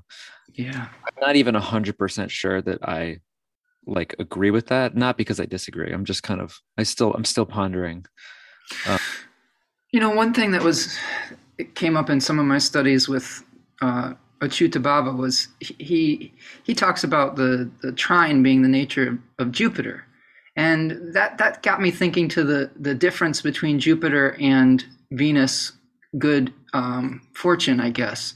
And the way that I've kind of settled on with that is that because Jupiter is of the day sect, I think the good that we receive from Jupiter is most often the result of the actions that we've taken that can bring us honor, whereas the Venusian good fortune is more about what we've opened ourselves to receive, because it is of the nocturnal sect and it's related to the moon and fortune. So maybe potentially there is help that we receive rather than we pursue with the sextile versus the trine. There was just maybe a little, I don't know, something a little nuance perhaps. I like it. Yeah, we'll roll with it, right? Will.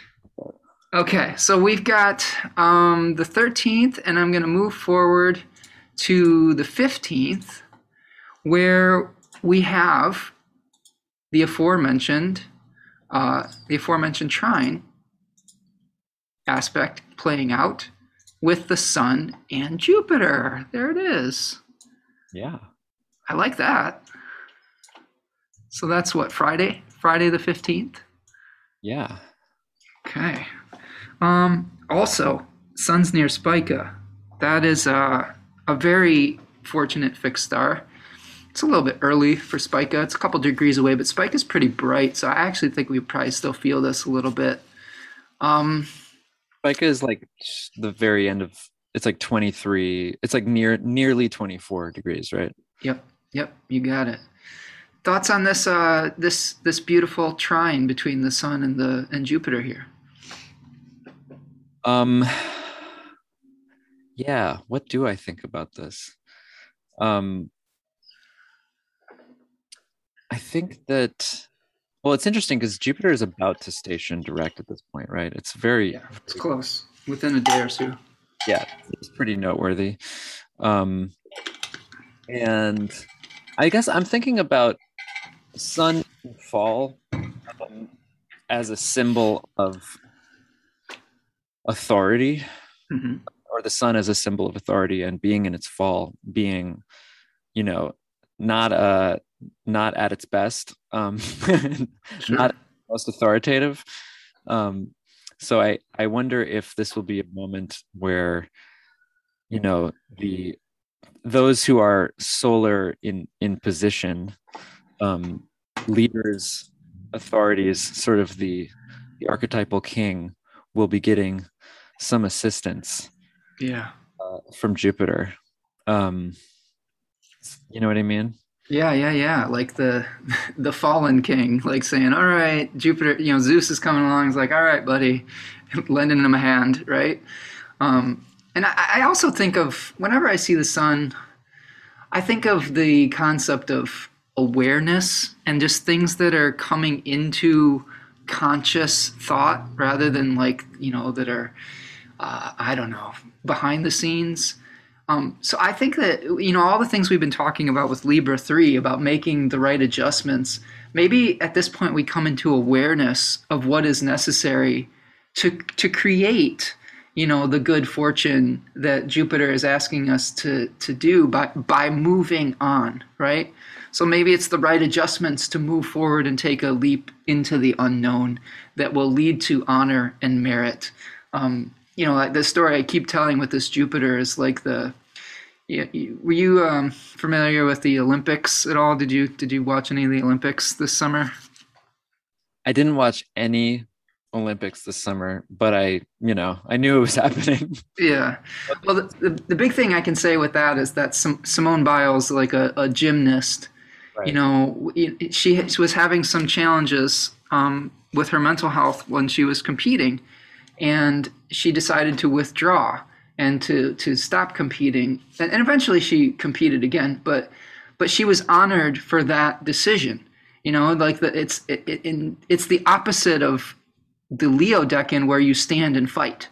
So I think that really the actions that we take right now that will lead to honor, merit, good fortune have to do with leaving the past behind. It's not necessarily about standing our ground on some issue. It's about saying, okay, what's best for everyone so that we can, like, you know, move forward. I see that coming to a head at this period of time. Were you drawing on Jupiter's placement right now and like Yeah. The Seven of Swords decan, right? Aquarius 3? Aquarius 3. Was Exactly. the moment when the sun was in Leo, like in late Leo? It was. You're Yeah. right. There was an opposition between the Sun in Leo 3 and the Jupiter decan. Yep. Yeah, got it. Yeah, perfect example because you know you had people that were competing, I've told this story on the show before, but it was a really interesting moment for myself because my rising sign is third decan Leo, and I've admitted that my first reaction to hearing that story was I was disappointed that she didn't compete. But after learning more about her situation and about the reality of the situation, I had a newfound respect for it, you know. But it was so different than what, you know, I perceived how I've normally approached things. Does that make sense? Yeah. And that tension between those two. But again, we're in a completely different phase of all this now. Where now we're working together to find those types of solutions that will lead us forward as a group. Okay, so the 16th of October, October the 16th, we are going to see another sextile with Venus and Mercury retrograde. So a little minor aspect here between Mercury and Venus. So maybe some positive communications that come up. We've got, Because this is Mercury at its station degree, right? right. Having been retrograde for a while, and now finally it makes this contact with its ruler, having been in Libra for quite some time. Maybe this is a breakthrough moment with the trine with the Sun and the sextile with Venus and Mercury. Yeah, and I think it's also just nice that like Mercury, the whole while that, you know, we're not even in the Mercury retrograde yet, but the whole while that we are going to be in it, it's nice that we're heading toward this. This will be the chart when Mercury is finally stationing direct. It's going to get this little what is it called? Like I want to say alley oop. Yeah. Yes. I love it. So, yeah. so there can be a slam dunk, like yeah. Yeah. This will be Mercury's freeze frame mid slam dunk as it's stationary in the sky. Ooh, I like that. The poster moment, right? I don't know if it's true, but I still like it. Yeah, I think that's the beauty of doing this exercise, right? Is knowing that all the things we've talked about for the last hour and change are some difficult things. Like there's no beating around the bush that the first few weeks of October are probably going to be some of the most challenging of the year. But since we know that that's temporary and that it does ultimately have a resolution, I think that's one of the things that can help us to maintain both our sense of hope, our sense of balance and inner peace, knowing that this moment will come. We just have to get through to the other side, right? Yeah. And it's like a moment of, you know, it's a lot of, I think it's just a lot of tension, and it's a bit of a standoff, right? Yeah. That we have to get through. And, you know, and we will get through that. We will then head into other stormy weather. But that's for your next episode. So yeah, sure. Lisa's saying, I wonder if an important leader will step down for the good of all. That's interesting, Lisa. I maybe. I don't know if there's a leader out there who is willing. What's that? that I don't know if there's a leader out there who is willing to step down. But We'll see. You never know.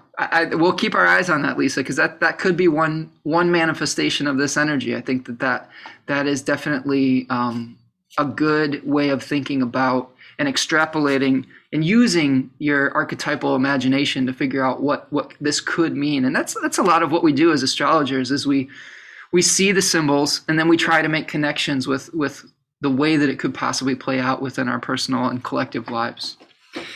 All right, let's move forward to the 17th. Excuse me while I answer the phone here for a minute. No, straight to voicemail. October the 17th. Sorry, folks, I'm pulling double duty at Tanya's work today. Well, she's actually out at the farmer's market. She helps run a farmer's market here in our local area.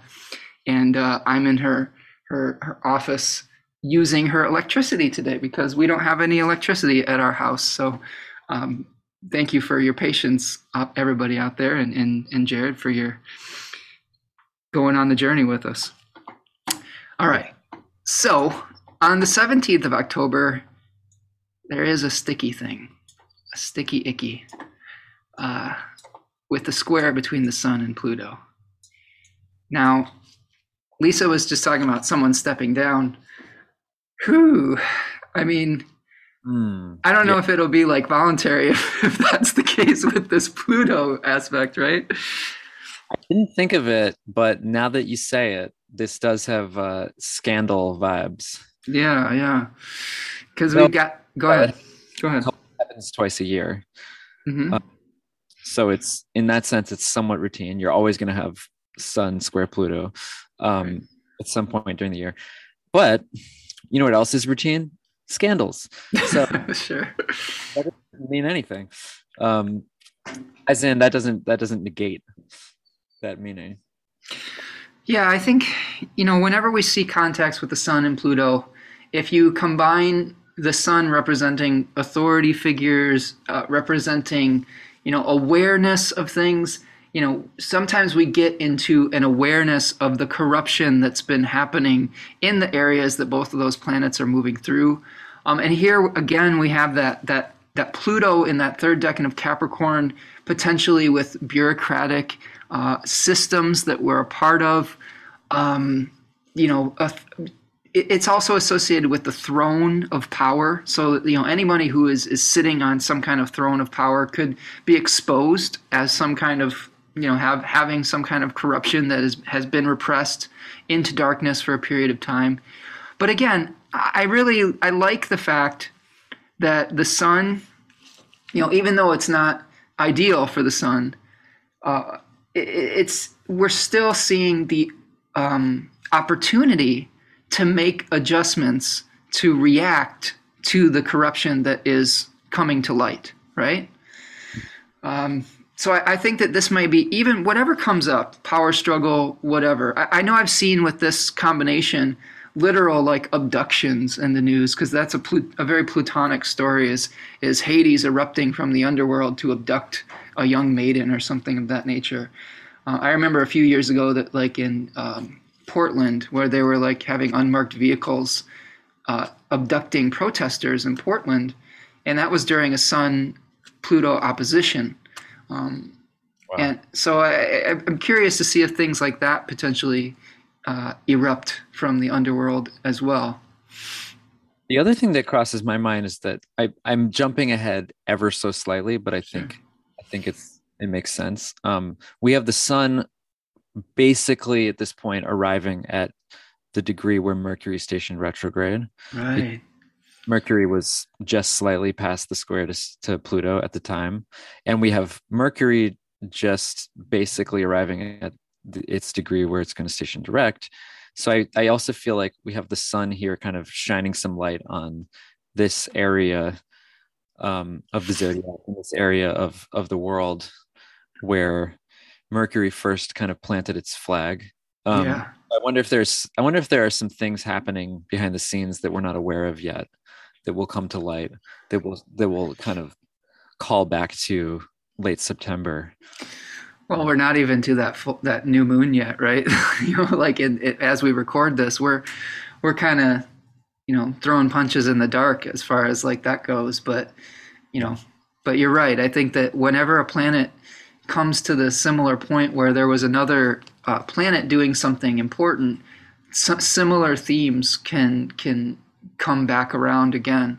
And I think that the difference between a retrograde Mercury at that degree and the Sun is that Mercury is going to be casting things into doubt, whereas the Sun is probably more about shining light of awareness on something. Rather, this is interesting about Mercury.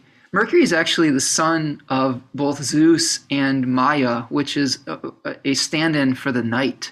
So each of the signs, Virgo and Gemini, come before the sun loses power and the night begins to increase. Does that make sense?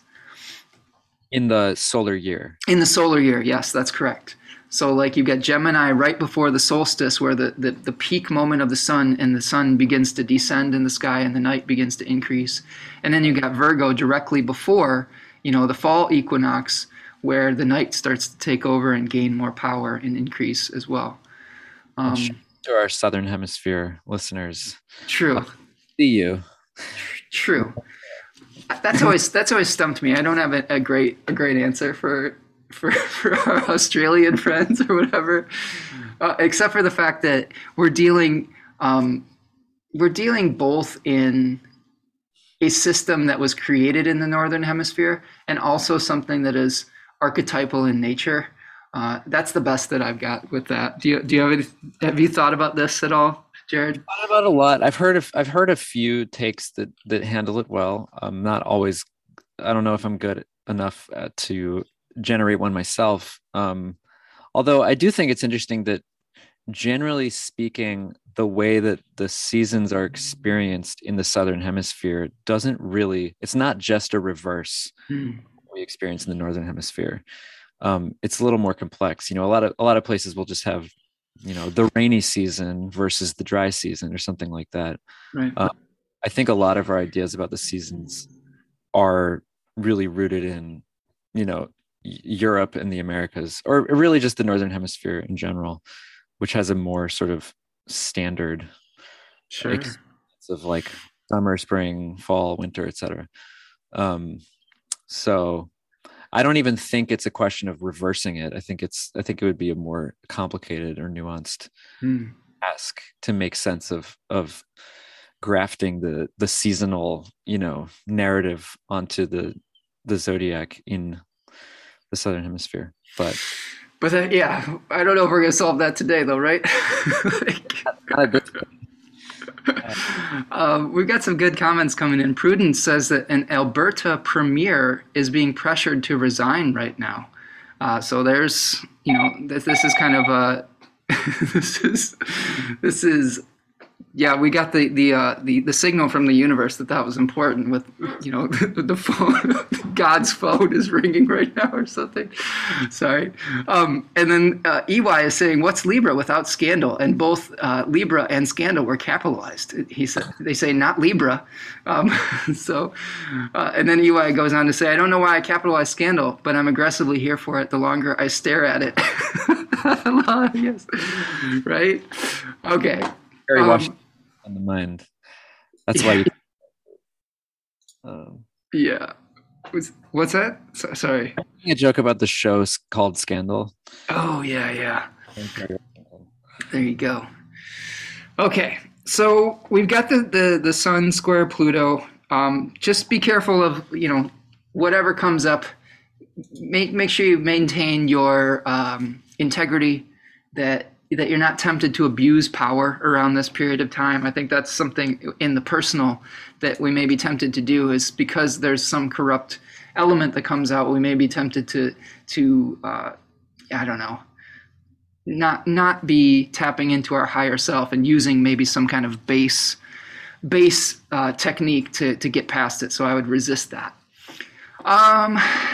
If we move forward to the 18th, this seems to be sort of the pinnacle of this 2 week period that we were experiencing, where we had a ton of activity.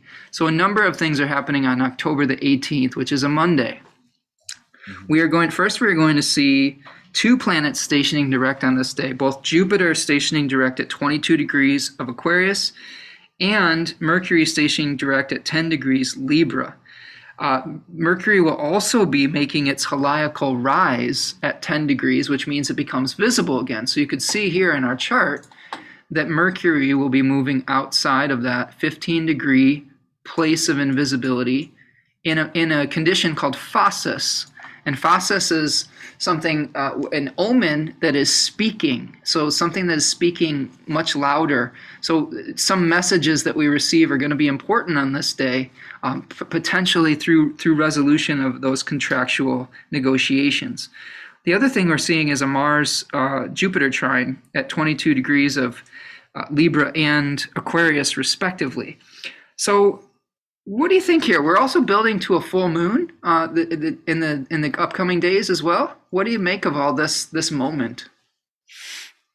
Yeah, it's a big one. Something that I thought about, which may or may not be, important, is I find it interesting that both Mercury and Jupiter are going direct on the same day, especially this year, given that we've been having all of these eclipses in Gemini and Sagittarius. So in a lot of ways, I think that Mercury and Jupiter have been sort of like kind of,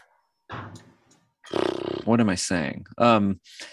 They have been really sort of influencing our world and changing our worldviews and our lives and experiences.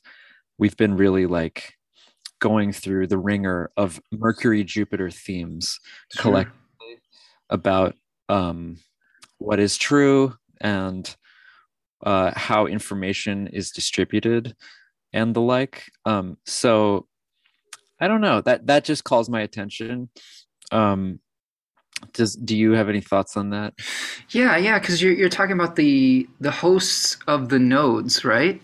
That's great. That's a better way to put it. Right. So we've got the north node in Gemini being hosted by this Mercury down here, and the south node in Sagittarius being hosted by Jupiter. So, we've been asked to have an increase in our ability to see ambiguity, to ask questions, to see nuance, to be able to communicate from multiple or a multivalent perspective. And we're being asked to reduce maybe this kind of Jupiterian all-knowing type of attitude, right? Where it's like, oh, I know this and I'm not going to question this. I just have faith in this complete ideal or whatnot. And with Jupiter in the last decan of Aquarius, we're going to have to let go of some old beliefs. This is, I think, the most difficult thing for a lot of people during these last 2 years, is that they've done something a certain way their entire life. And they've had it so ingrained that that's just the way life is. And this has just been such an experience that has shaken us out of just complacency, but also shaken us out of our routines in a way that is just, I don't know if we're ever going to go back, quote unquote, to the before this time, right? There's a reason that people were talking about that moment with the Jupiter-Saturn conjunction and air signs for the first time in a couple hundred years. The reason people were talking about that was such interest is it really is a completely different mindset for humanity. And I think we're still just trying to make sense of it. I think that's the phase we're in. We're just like, what does this mean? What does this mean for how we get along as a species, right? Yeah. I gotta say, I really like how you framed the passage of the nodes through those two signs respectively. That really, it was such a perfect and clear application of somewhat simple ideas, but which I hadn't quite put together like that. Um, Yeah. and I think especially with these planets stationing, like a big part of it is like they're just like, look at me, like Yeah. just Yeah. like I'm here and I'm staying here for a minute. I'm drawing your attention. I'm drawing your attention to this area, to these topics. Um, and so it just feels like whatever comes about with those stations, whether there are really strong events at that time or not, that seems like an important turning point in what's been a story around the tension between Jupiter and Mercury that's been going on all year. Absolutely. Absolutely. And it's going to be uh, highlighted by the fact that we're going to be coming to a full moon. Something is coming to fruition, the fruiting phase, right? So we've got this full moon on October the 20th at 27 degrees of Aries. The moon is going to be opposite the 27-degree sun in Libra. So, yeah, we've got a newly direct Jupiter, a newly direct Mercury. Saturn and Jupiter are both direct. Pluto is direct. The only planet that's still retrograde in the sky here, two planets, are the outer ones of Neptune and Uranus. So all of the things that we've been feeling as far as maybe feeling stuck, this is a period of time where we might be starting to feel like the motion, the wheels are starting to spin again, right? Yeah, definitely. And go ahead. It's like the moon is ruled by Mars, very combust and in detriment, but newly off its cazimi and newly off a trine to Jupiter. Mm-hmm. So this Mars is just so interesting and complicated. Yeah.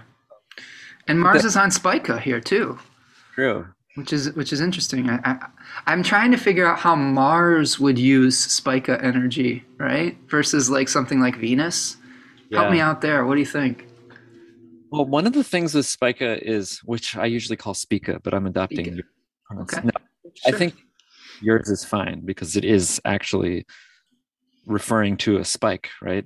Mm-hmm.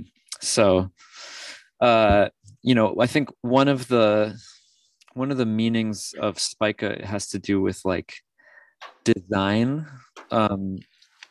if that makes sense. I'm kind of failing to gather my words here, but there's this aspect of how things are put together, how things are designed on a sort of grander scale, and I guess Spica kind of grants, as somebody with a big Spica influence in my chart, I'm really failing to have the design.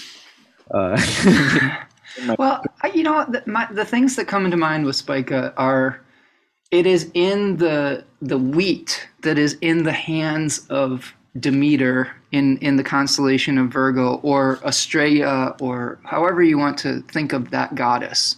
It's the culmination point of the harvest cycle. It's like the gift that you receive after all the hard work, right?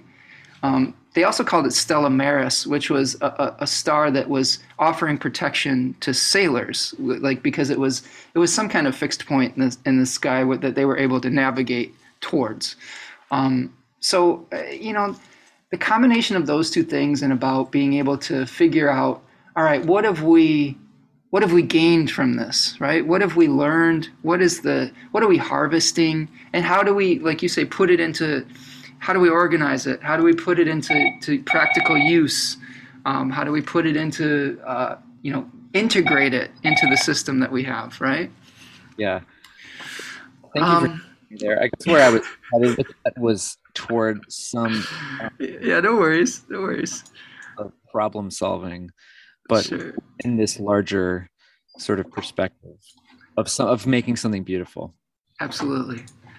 The other thing I wanted to point out with this full moon is, this decan of Aries is really about winning over a hostile crowd. They talk about, I believe it was called, help me out here. Do you remember what the third decan of Aries was called in 36 Faces? I'll tell you in 1 second. Burning Rose, right? Burning Rose. A rose aflame. There you go, a rose aflame. Yeah, burning like so this kind of like getting passion, right? But I think he compared it to like a stand-up comedian, right? That is being heckled, and through his humor, through his charisma, he's able to create buy-in on some level.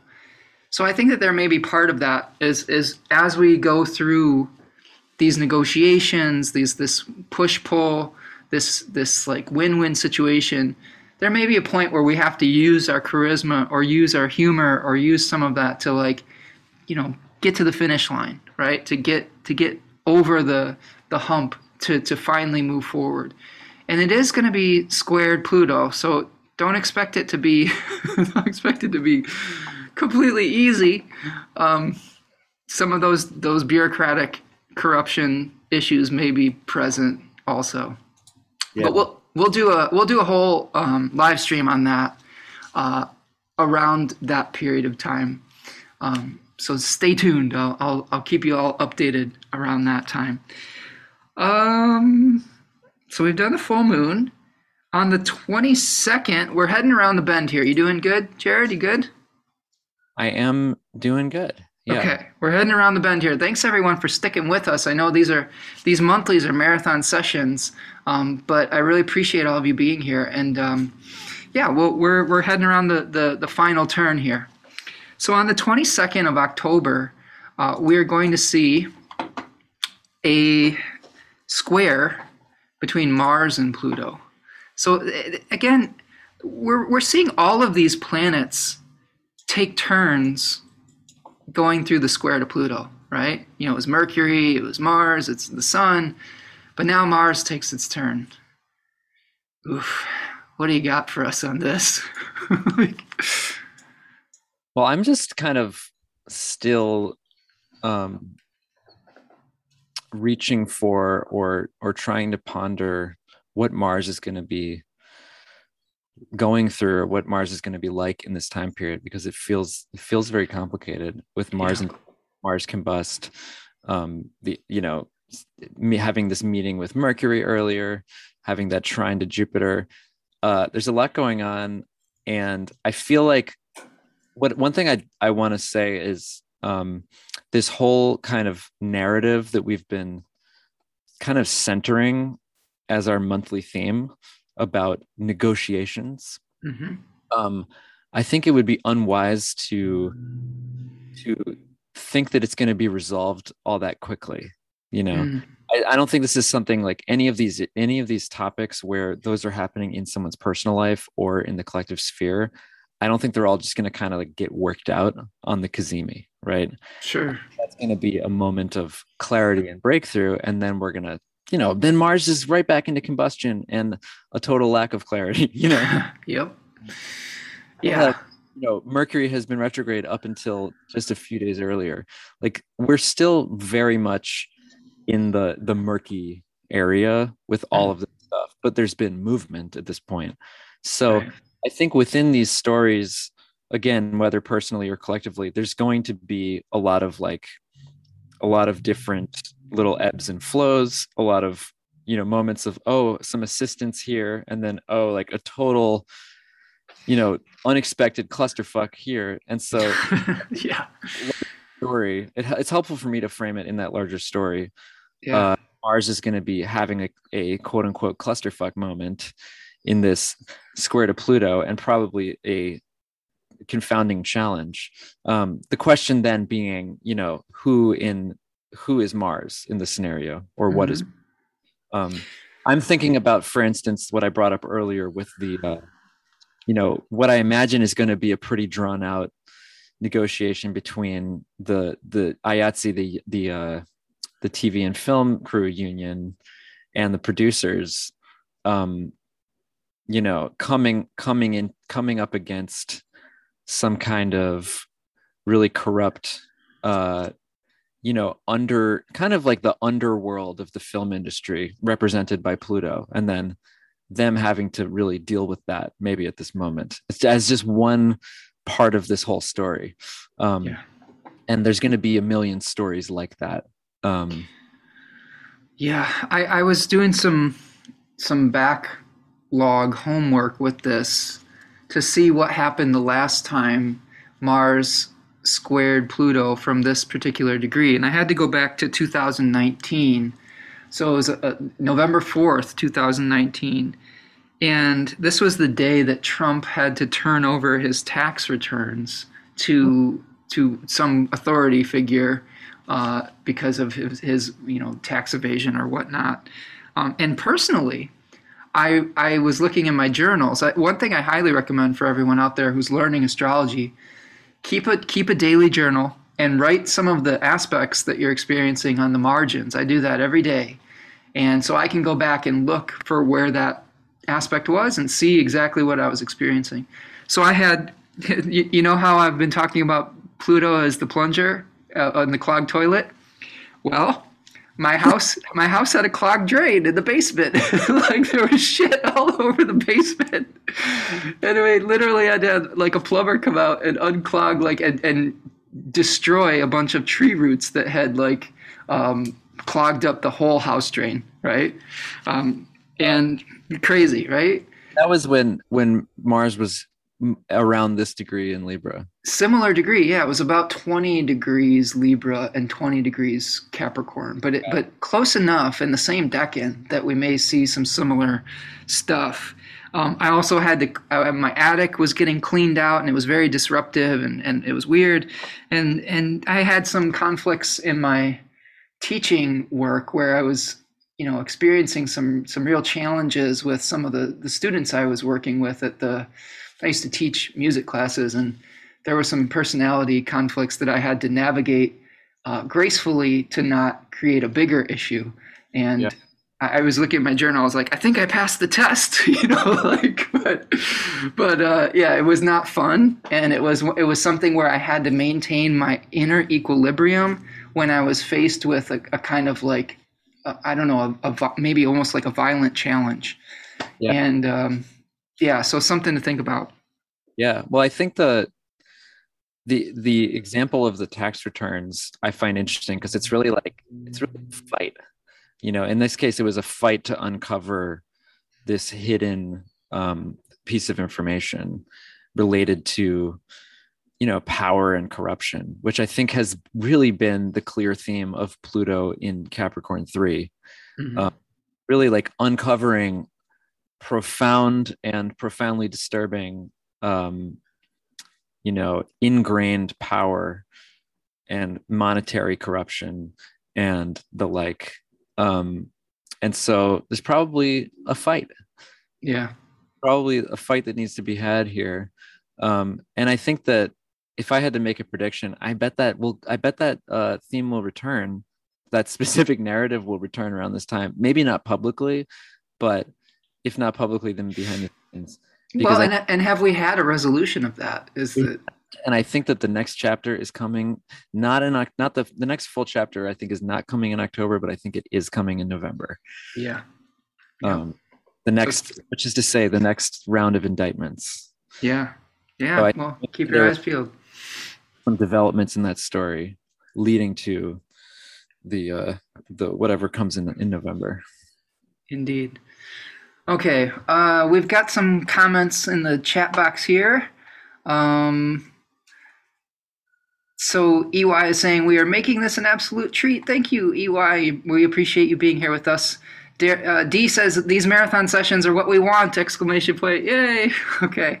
And Tarya is saying, what a marathon this October is going to be. I agree.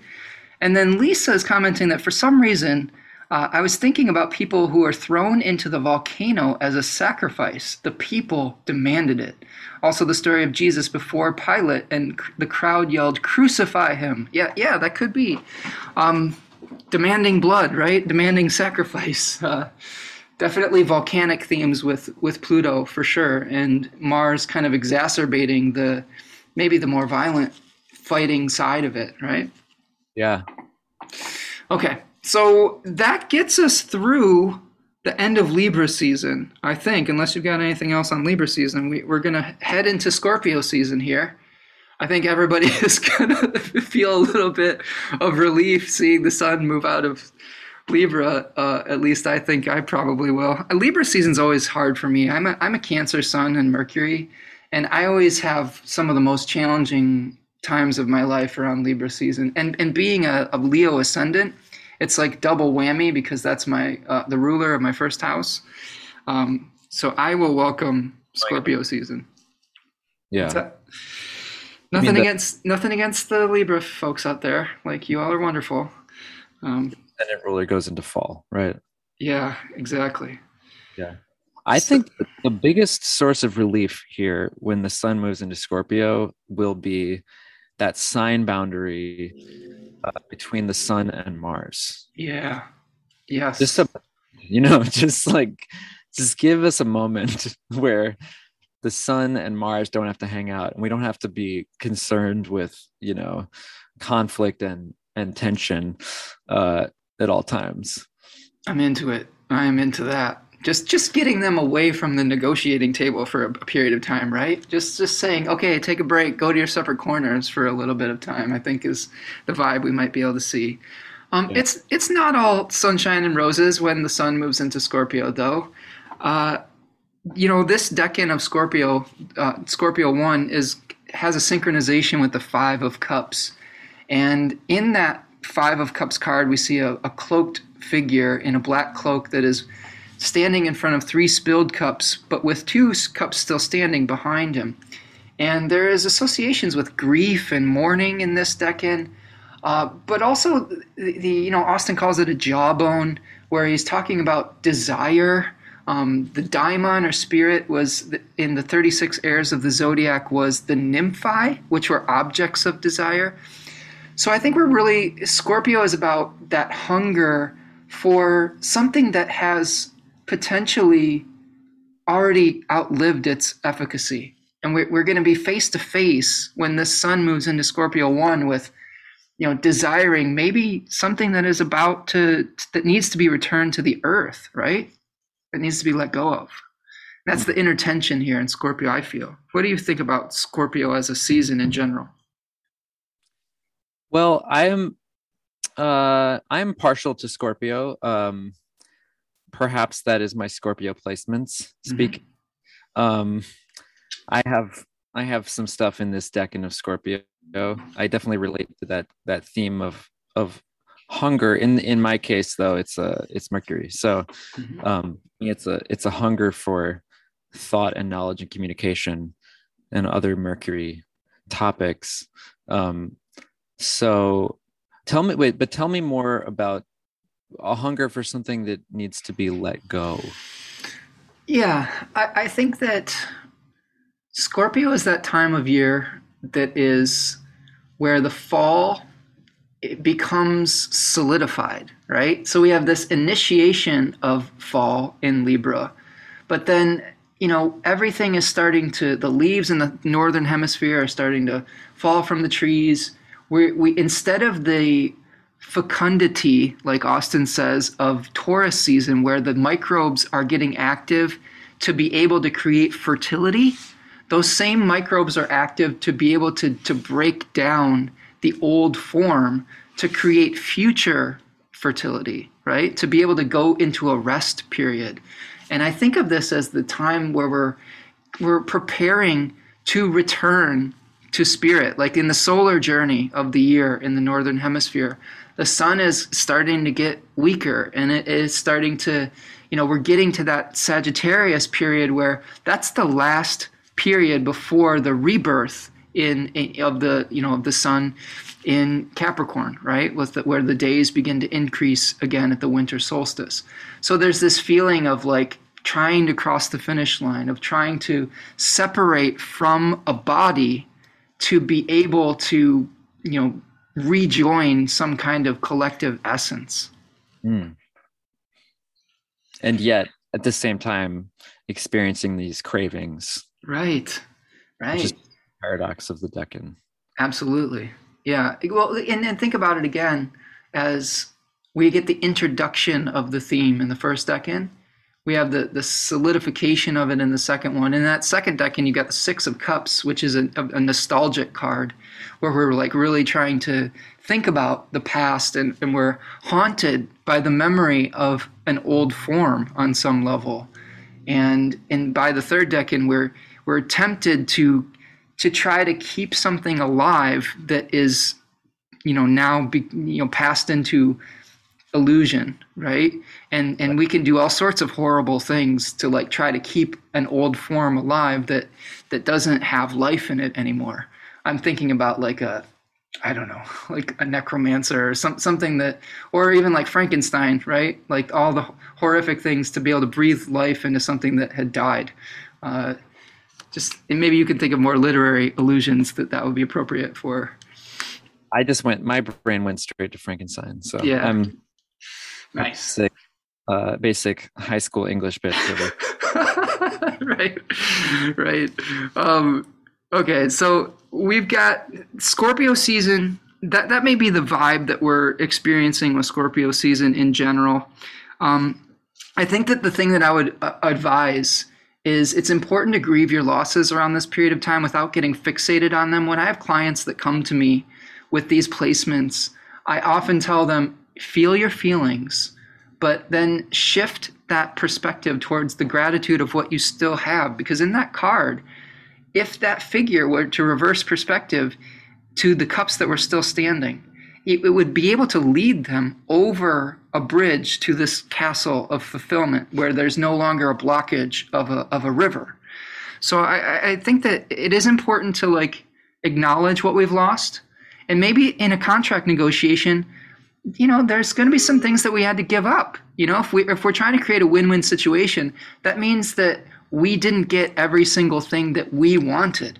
And we may have to give up some of that to be able to move forward and maintain that, whatever that agreement was that we came to. And we're going to see some challenges with the sun. The sun's starting is in a whole sign square now with Saturn, right? Yeah. And on this first decan day, well, not the first decan day, but we're going to start to see as we move forward through this decan, we're going to have Venus making a square to Neptune. So Venus-Neptune, I have this in my chart. I have a Venus-Neptune opposition if we're talking about like personal experiences. This one though. This one's funky. What do you think about Venus-Neptune here? What are your initial thoughts on that? I mean, my brain just keeps stating the word illusions, which is not particularly original or brilliant, but it's what comes to mind. Yeah. Certainly, it's easy to have romantic delusions with Venus square Neptune. If anybody, I know I've been almost exclusively talking about collective experience in this whole conversation, but I think that will be a time to watch out for your own personal romantic illusions at this. I'm also curious about, Venus still is doing an important job ruling these Libra planets, which are still there, Mercury and Mars. And so I wonder how it's going to affect Venus's position as the ruler of Mars and Mercury, so it's just like the negotiation cleanup crew, working out all those remaining details of whatever has gone on there. So this, it doesn't bode well, I guess, for that task. I would say. Well, and you bring up a good point about the host of these planets, because I think the first week or so of Scorpio season, we are going to feel like we're a little bit in the, in the fog, and not just because of this Venus-Neptune square, but because look at Mars and it trying to provide resources for the sun. They are in aversion to each other now, and not able to, Mars is not able to witness the sun any longer. So yes, that may feel like a relief, but it also could leave us in this feeling of like limbo as well. About the word that's coming to mind now is hangover. Like, yeah, there you go. tense kind of back and forth going on for so long, trying to work out all these dynamics, relational dynamics and whatnot, and then the sun finally gets some relief, and it's like, oh, okay, I'm gonna take a break, but okay, now I have to start processing what I've lost. And then we have this Venus Neptune square, and as you say, the aversion between the sun and Mars. So I think there's just kind of like a sense of like burnout and just which makes me think probably a good time to schedule some taking it easy. Yeah. Retrograde. You've survived Sun Mars conjunction. You've done your best at the negotiating table, and now it's time to sort of just like give yourself some space. Well, Tarja says we should all schedule a Venus Neptune unicorn ride. So maybe that's what it is, going off in our imagination, right? EY says, a thought crossed my mind, a Venus square Neptune burning through the fog of illusions that have helped facilitate coping mechanisms, which is to say, survive. Right? Survival is what we've been going through the last few weeks. And that is not easy. A hangover that sobers you up to your own folly. Yeah, I could see that too. I think that there is definitely potential for us to act out of character with some of the things that we've been experiencing over the first weeks of October. And, this may be the reality check, the sobering reality of where we really are versus where we wanted to be with the idealization of form with Libra. I think that a couple notes with that Venus Neptune square. This is that third decan of Sagittarius is the 10 of Wands, where we're kind of carrying a burden, a great heavy burden, and feeling exhausted, but also barn eager. That's the word I like for that decan. Like a horse that recognizes it's been on a long journey, but it's ready to. It gets a little burst of energy to like get it home, right? And then Neptune is in that decan that's associated with a crusade or a sacrifice for an ideal. Like, it's a martial decan in Pisces where it's saying, okay, I'm willing to give up everything to get this like spiritual vision. So we again, I think that it speaks to the feelings of being exhausted. I don't know about you, but Neptune stuff always makes me feel tired. It's just like all the energy is just drained out of your body when you have a Neptune type of experience. And maybe it's transcendence, but I don't know. I just feel extreme fatigue. Fatigue and also like distraction to the point of exhaustion, where like things are pulling my head left and right for so long that eventually I'm just like, I don't know where I am anymore or what I'm doing. Disorientation. Yeah, for sure. And as we move forward to the 28th of October, we're going to see a sextile between Venus and Jupiter, which that looks nice. I always like those contacts here. I'm telling you, so many sextiles. Yeah. So many sextiles. This is the saving grace of the month. Yes, the sextile saving grace. Say that 7 times succinctly in succession. So we're getting to the silly part of the show here. Oh, okay. So we've got a nice little sextile between Jupiter and Venus. Probably some sort of assistance on the journey. Hopefully, the rest has done you some good, and you're able to kind of pick up your, get back on the horse and get back back home after the rest at the oasis. That day is also showing us a last quarter moon here, which is a square between the moon in Leo and the sun in Scorpio. Yeah. Usually when I see this, I just am like, hey, don't get into a fight that you take a position where you say, I'm right, and no matter what, like your ego or your pride gets involved, something of that nature. because that can get really destructive, especially with some of the other stuff going on. What do you think? Especially when you've basically got a loose grand cross in fixed signs. Yeah. Oh, yeah. Yeah, because we've got yeah, because Saturn's involved too. Um, Uranus. yeah, Uranus and okay. So we've got. Oh, But geez, you're but it, right. it's coming up. Um, Ugh, that's yucky. well, you said you've taken, hopefully you've gotten some rest and you're ready to get back on the horse. And I was thinking, yeah, I mean, you're gonna have to get back on the horse because we're going into a Sun Saturn square. Right. We got the moon going through fixed signs, encountering all that stuff, and so it brings up my earlier word, which may or may not exist, which I'm pretty sure exists, intransigence. Um, Yeah. you know, folks maybe have started to process what they've lost, and they're back to the negotiating table for that last round. Right. And it's a moment of digging in.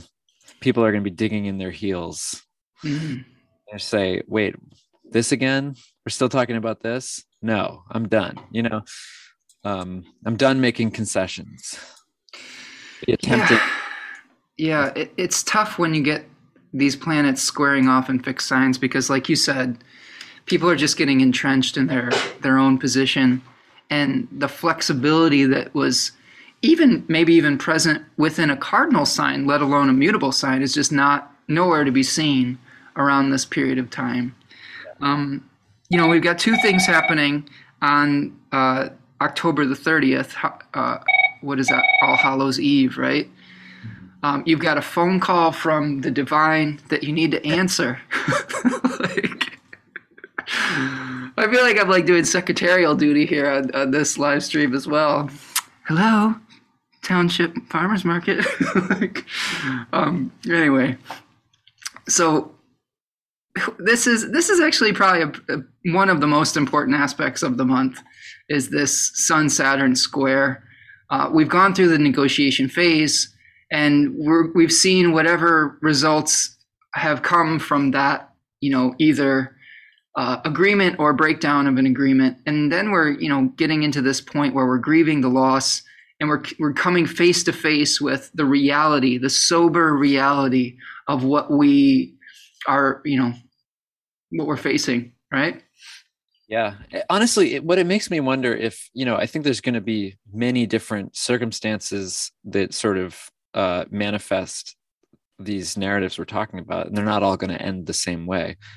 But it does make me wonder, if there's going to be some areas of, our lives and what's happening in our collective sphere where they don't work out a deal.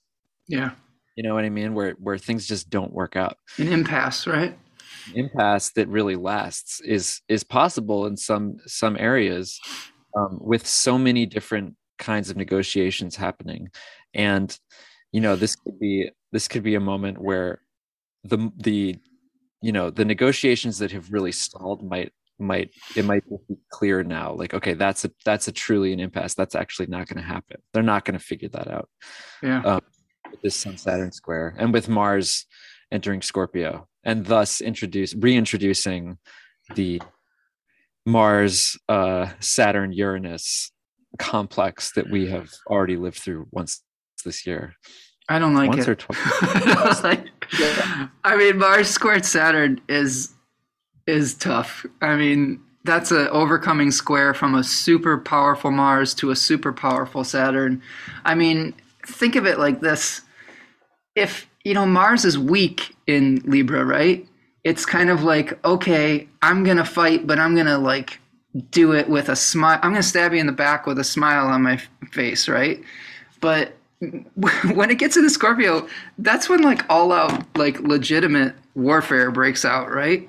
Where it's like, okay, I'm actually coming for you ninja style in the night. And, like ruthless intensity to get what you want, right? Yeah. It makes me nervous. Yeah. And we've got a newly Eastern rising Mars. While it's still invisible, Mm-hmm. but it has some fresh enthusiasm, right? Oh yeah. It's ready. It's got morning energy, let's say. Um, and then we have a direct Saturn. Right. Uh, and I think on some level we're kind of looking ahead into November. I think the last few days of October really just introduce what will be the main narrative of the following month. Hmm. Like I think the main story of October is over at this point, and now we're getting into like something that's not going to really be played out and clarified until later into November. It definitely starts here right around Halloween. Yeah. Well, and think about this too. Like, if Mars wants to take action and move forward, it's hitting the brick wall of Saturn here. It's saying, I mean, to me, this is frustrated action and all that entails. Because of there is a collective need to maybe take a step back and not do something. And then all the feelings, the intensity of feeling and the grief that comes up. Sometimes when people are faced with loss, that's when they start lashing out.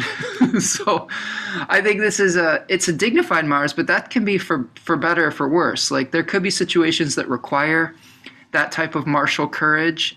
But there could also be the other situations where just, the misfortune part of Mars, like the bad fortune, the bad 2K, where that is increased as well.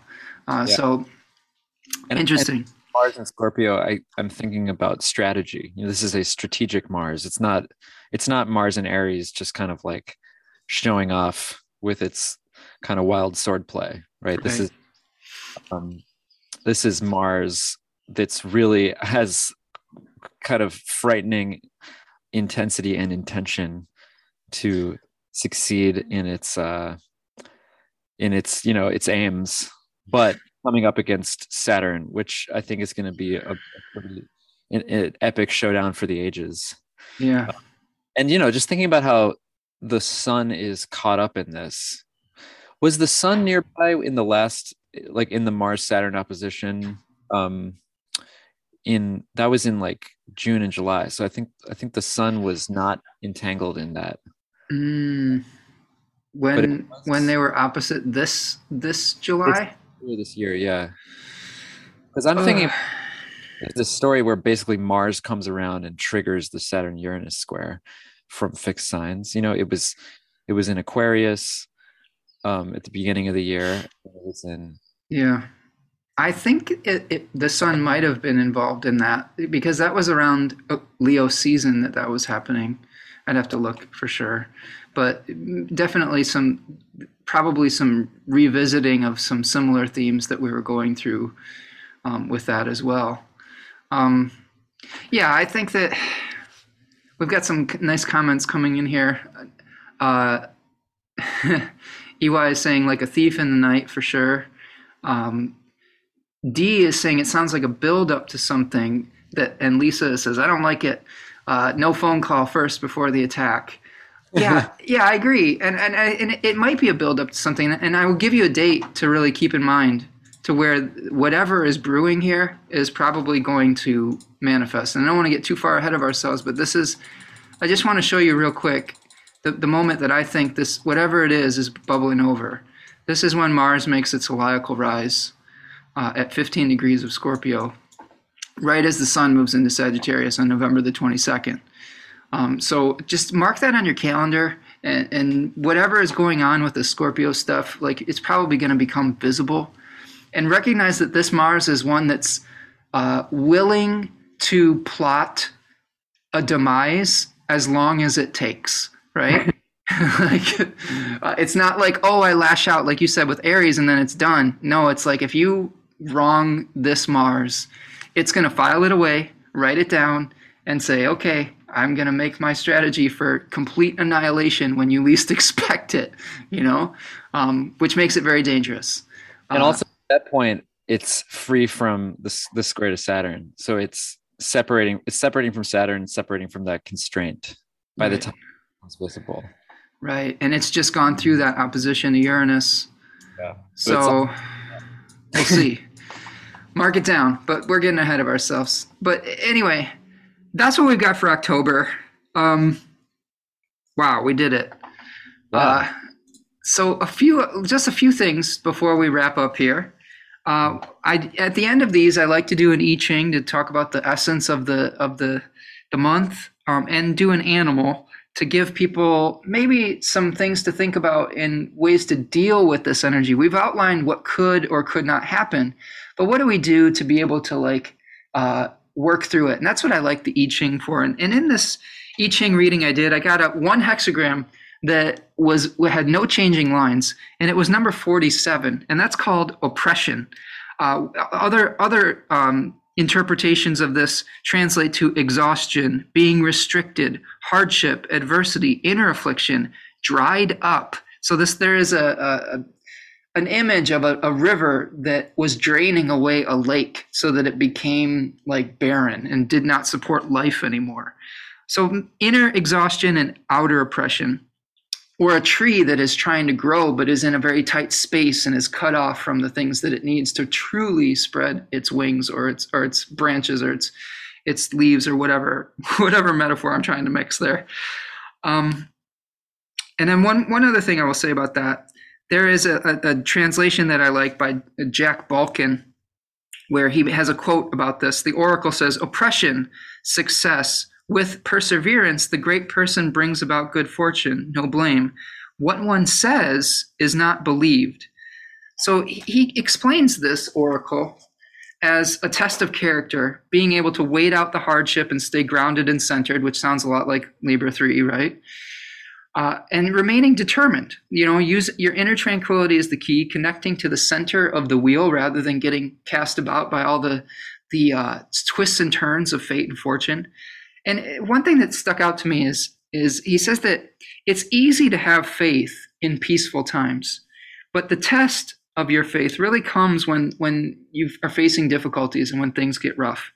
I think that may be what we're facing here as a potential difficult time that requires faith and extra effort in that regard.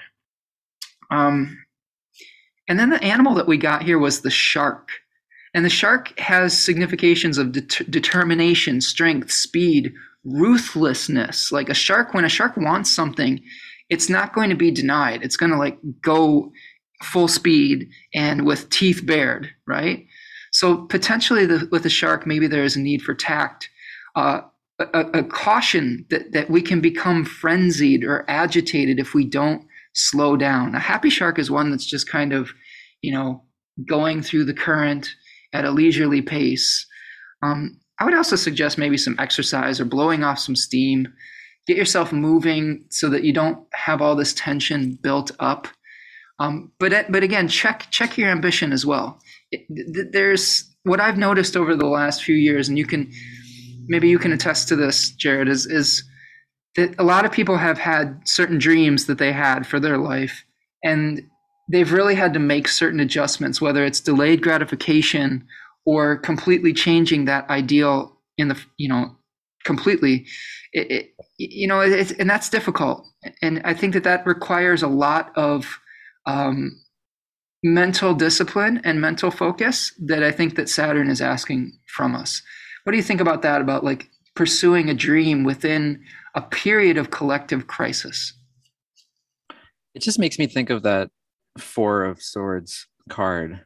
Yeah. Just with so much ongoing uncertainty and frustration, that image of the guy lying down in that state of repose, state of meditation. And we know from our discussion, there's a lot of, inner turmoil that's happening. And this is how he gets through, Mm-hmm. And I think all of us, especially with, these, adding these layers of, oppression and sharks, we're all going to be called upon to seek that kind of inner peace, navigating very uncertain terrain, and and just like this kind of standoff energy we've been talking about. Absolutely.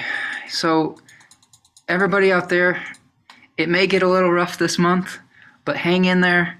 Cultivate all of the things that you've learn to keep yourself peaceful. Maybe bring that peace to your environment. Slow down, rest if you need to rest. Try to create win-win situations. Be honest, especially at that new moon, so that you don't create more challenges for yourself in the future through maybe not through potentially having an integrity lapse. And we'll get through this together, right? As a community, and hopefully we'll come out on the other side with some kind of new reality that's more fair and equitable for everyone, not just for a select few. All right. Yeah, go ahead. I said, and back up your computer. Oh, yes, there you go. Yes. It's ready. Good now. Mercury retrograde, right? It'll be in September, but still. Yeah. Yeah, back up your data. Okay. So for those of you out there, if you are new to this channel, please hit that subscribe button. You can help us out by hitting the like. If you want to make a material donation to the work that I do, you can buy me a coffee at buymeacoffee.com. Also have that Decans webinar coming up soon. Remember that the early bird pricing ends on October the 1st, so make sure you sign up before then if you want to get 20% off. Mercurius, where can we find you, and what kind of things do you offer for our participants here today? Yeah, so I have a website. It is just mercuriousgeorge.com. I believe it is below in the description. Mercurius spelled as if it were some kind of Latin term, which I don't know if it is. Maybe it is. And I mostly at this point I do readings, consultations, birth charts and transits and whatnot. I have plenty of openings in October. Well, not that much, but I have openings in October. I will probably take a break in November. So if you're interested in having a reading with me, I would suggest that you take a look at my calendar. And by the way, if you have trouble finding a time that works for you, always feel free to send me an email. Otherwise, I'm just always studying. I feel like my main thing with astrology is I'm just trying to catch up on the stuff that I have learned a little bit about, but not enough. So that's kind of my main pursuit other than readings. And you will also find me on Twitter at Mercurius George, which is my sort of home base, being a bit of a clown. So hope to see you there. Yeah. And thanks so much to everybody who stuck around for this epic conversation. It was really fun. And this is my first time kind of like stepping out even this much to use my voice in a live recording. So it was really fun for me, and thank you, Spencer, for having me. I'm glad we got to do it. It's my pleasure, man. I you did a great job, and this is not going to be the last, I guarantee it. Like you have a really great way of contextualizing things, and you're a great storyteller too. And I've always enjoyed that ability that you had with your music as well. So I hope that you keep up with it, and I would love to have you back on here to do this again. Thank you so much. I really appreciate that. Yeah, thanks everyone for hanging with us today, and we will see you the next time. I'm going to have Melissa LaFara on October the 1st to talk about the new moon in Libra. So make sure that you tune in for that. You can set a reminder, and we'll see you the next time. Thank you, everyone. Take it easy.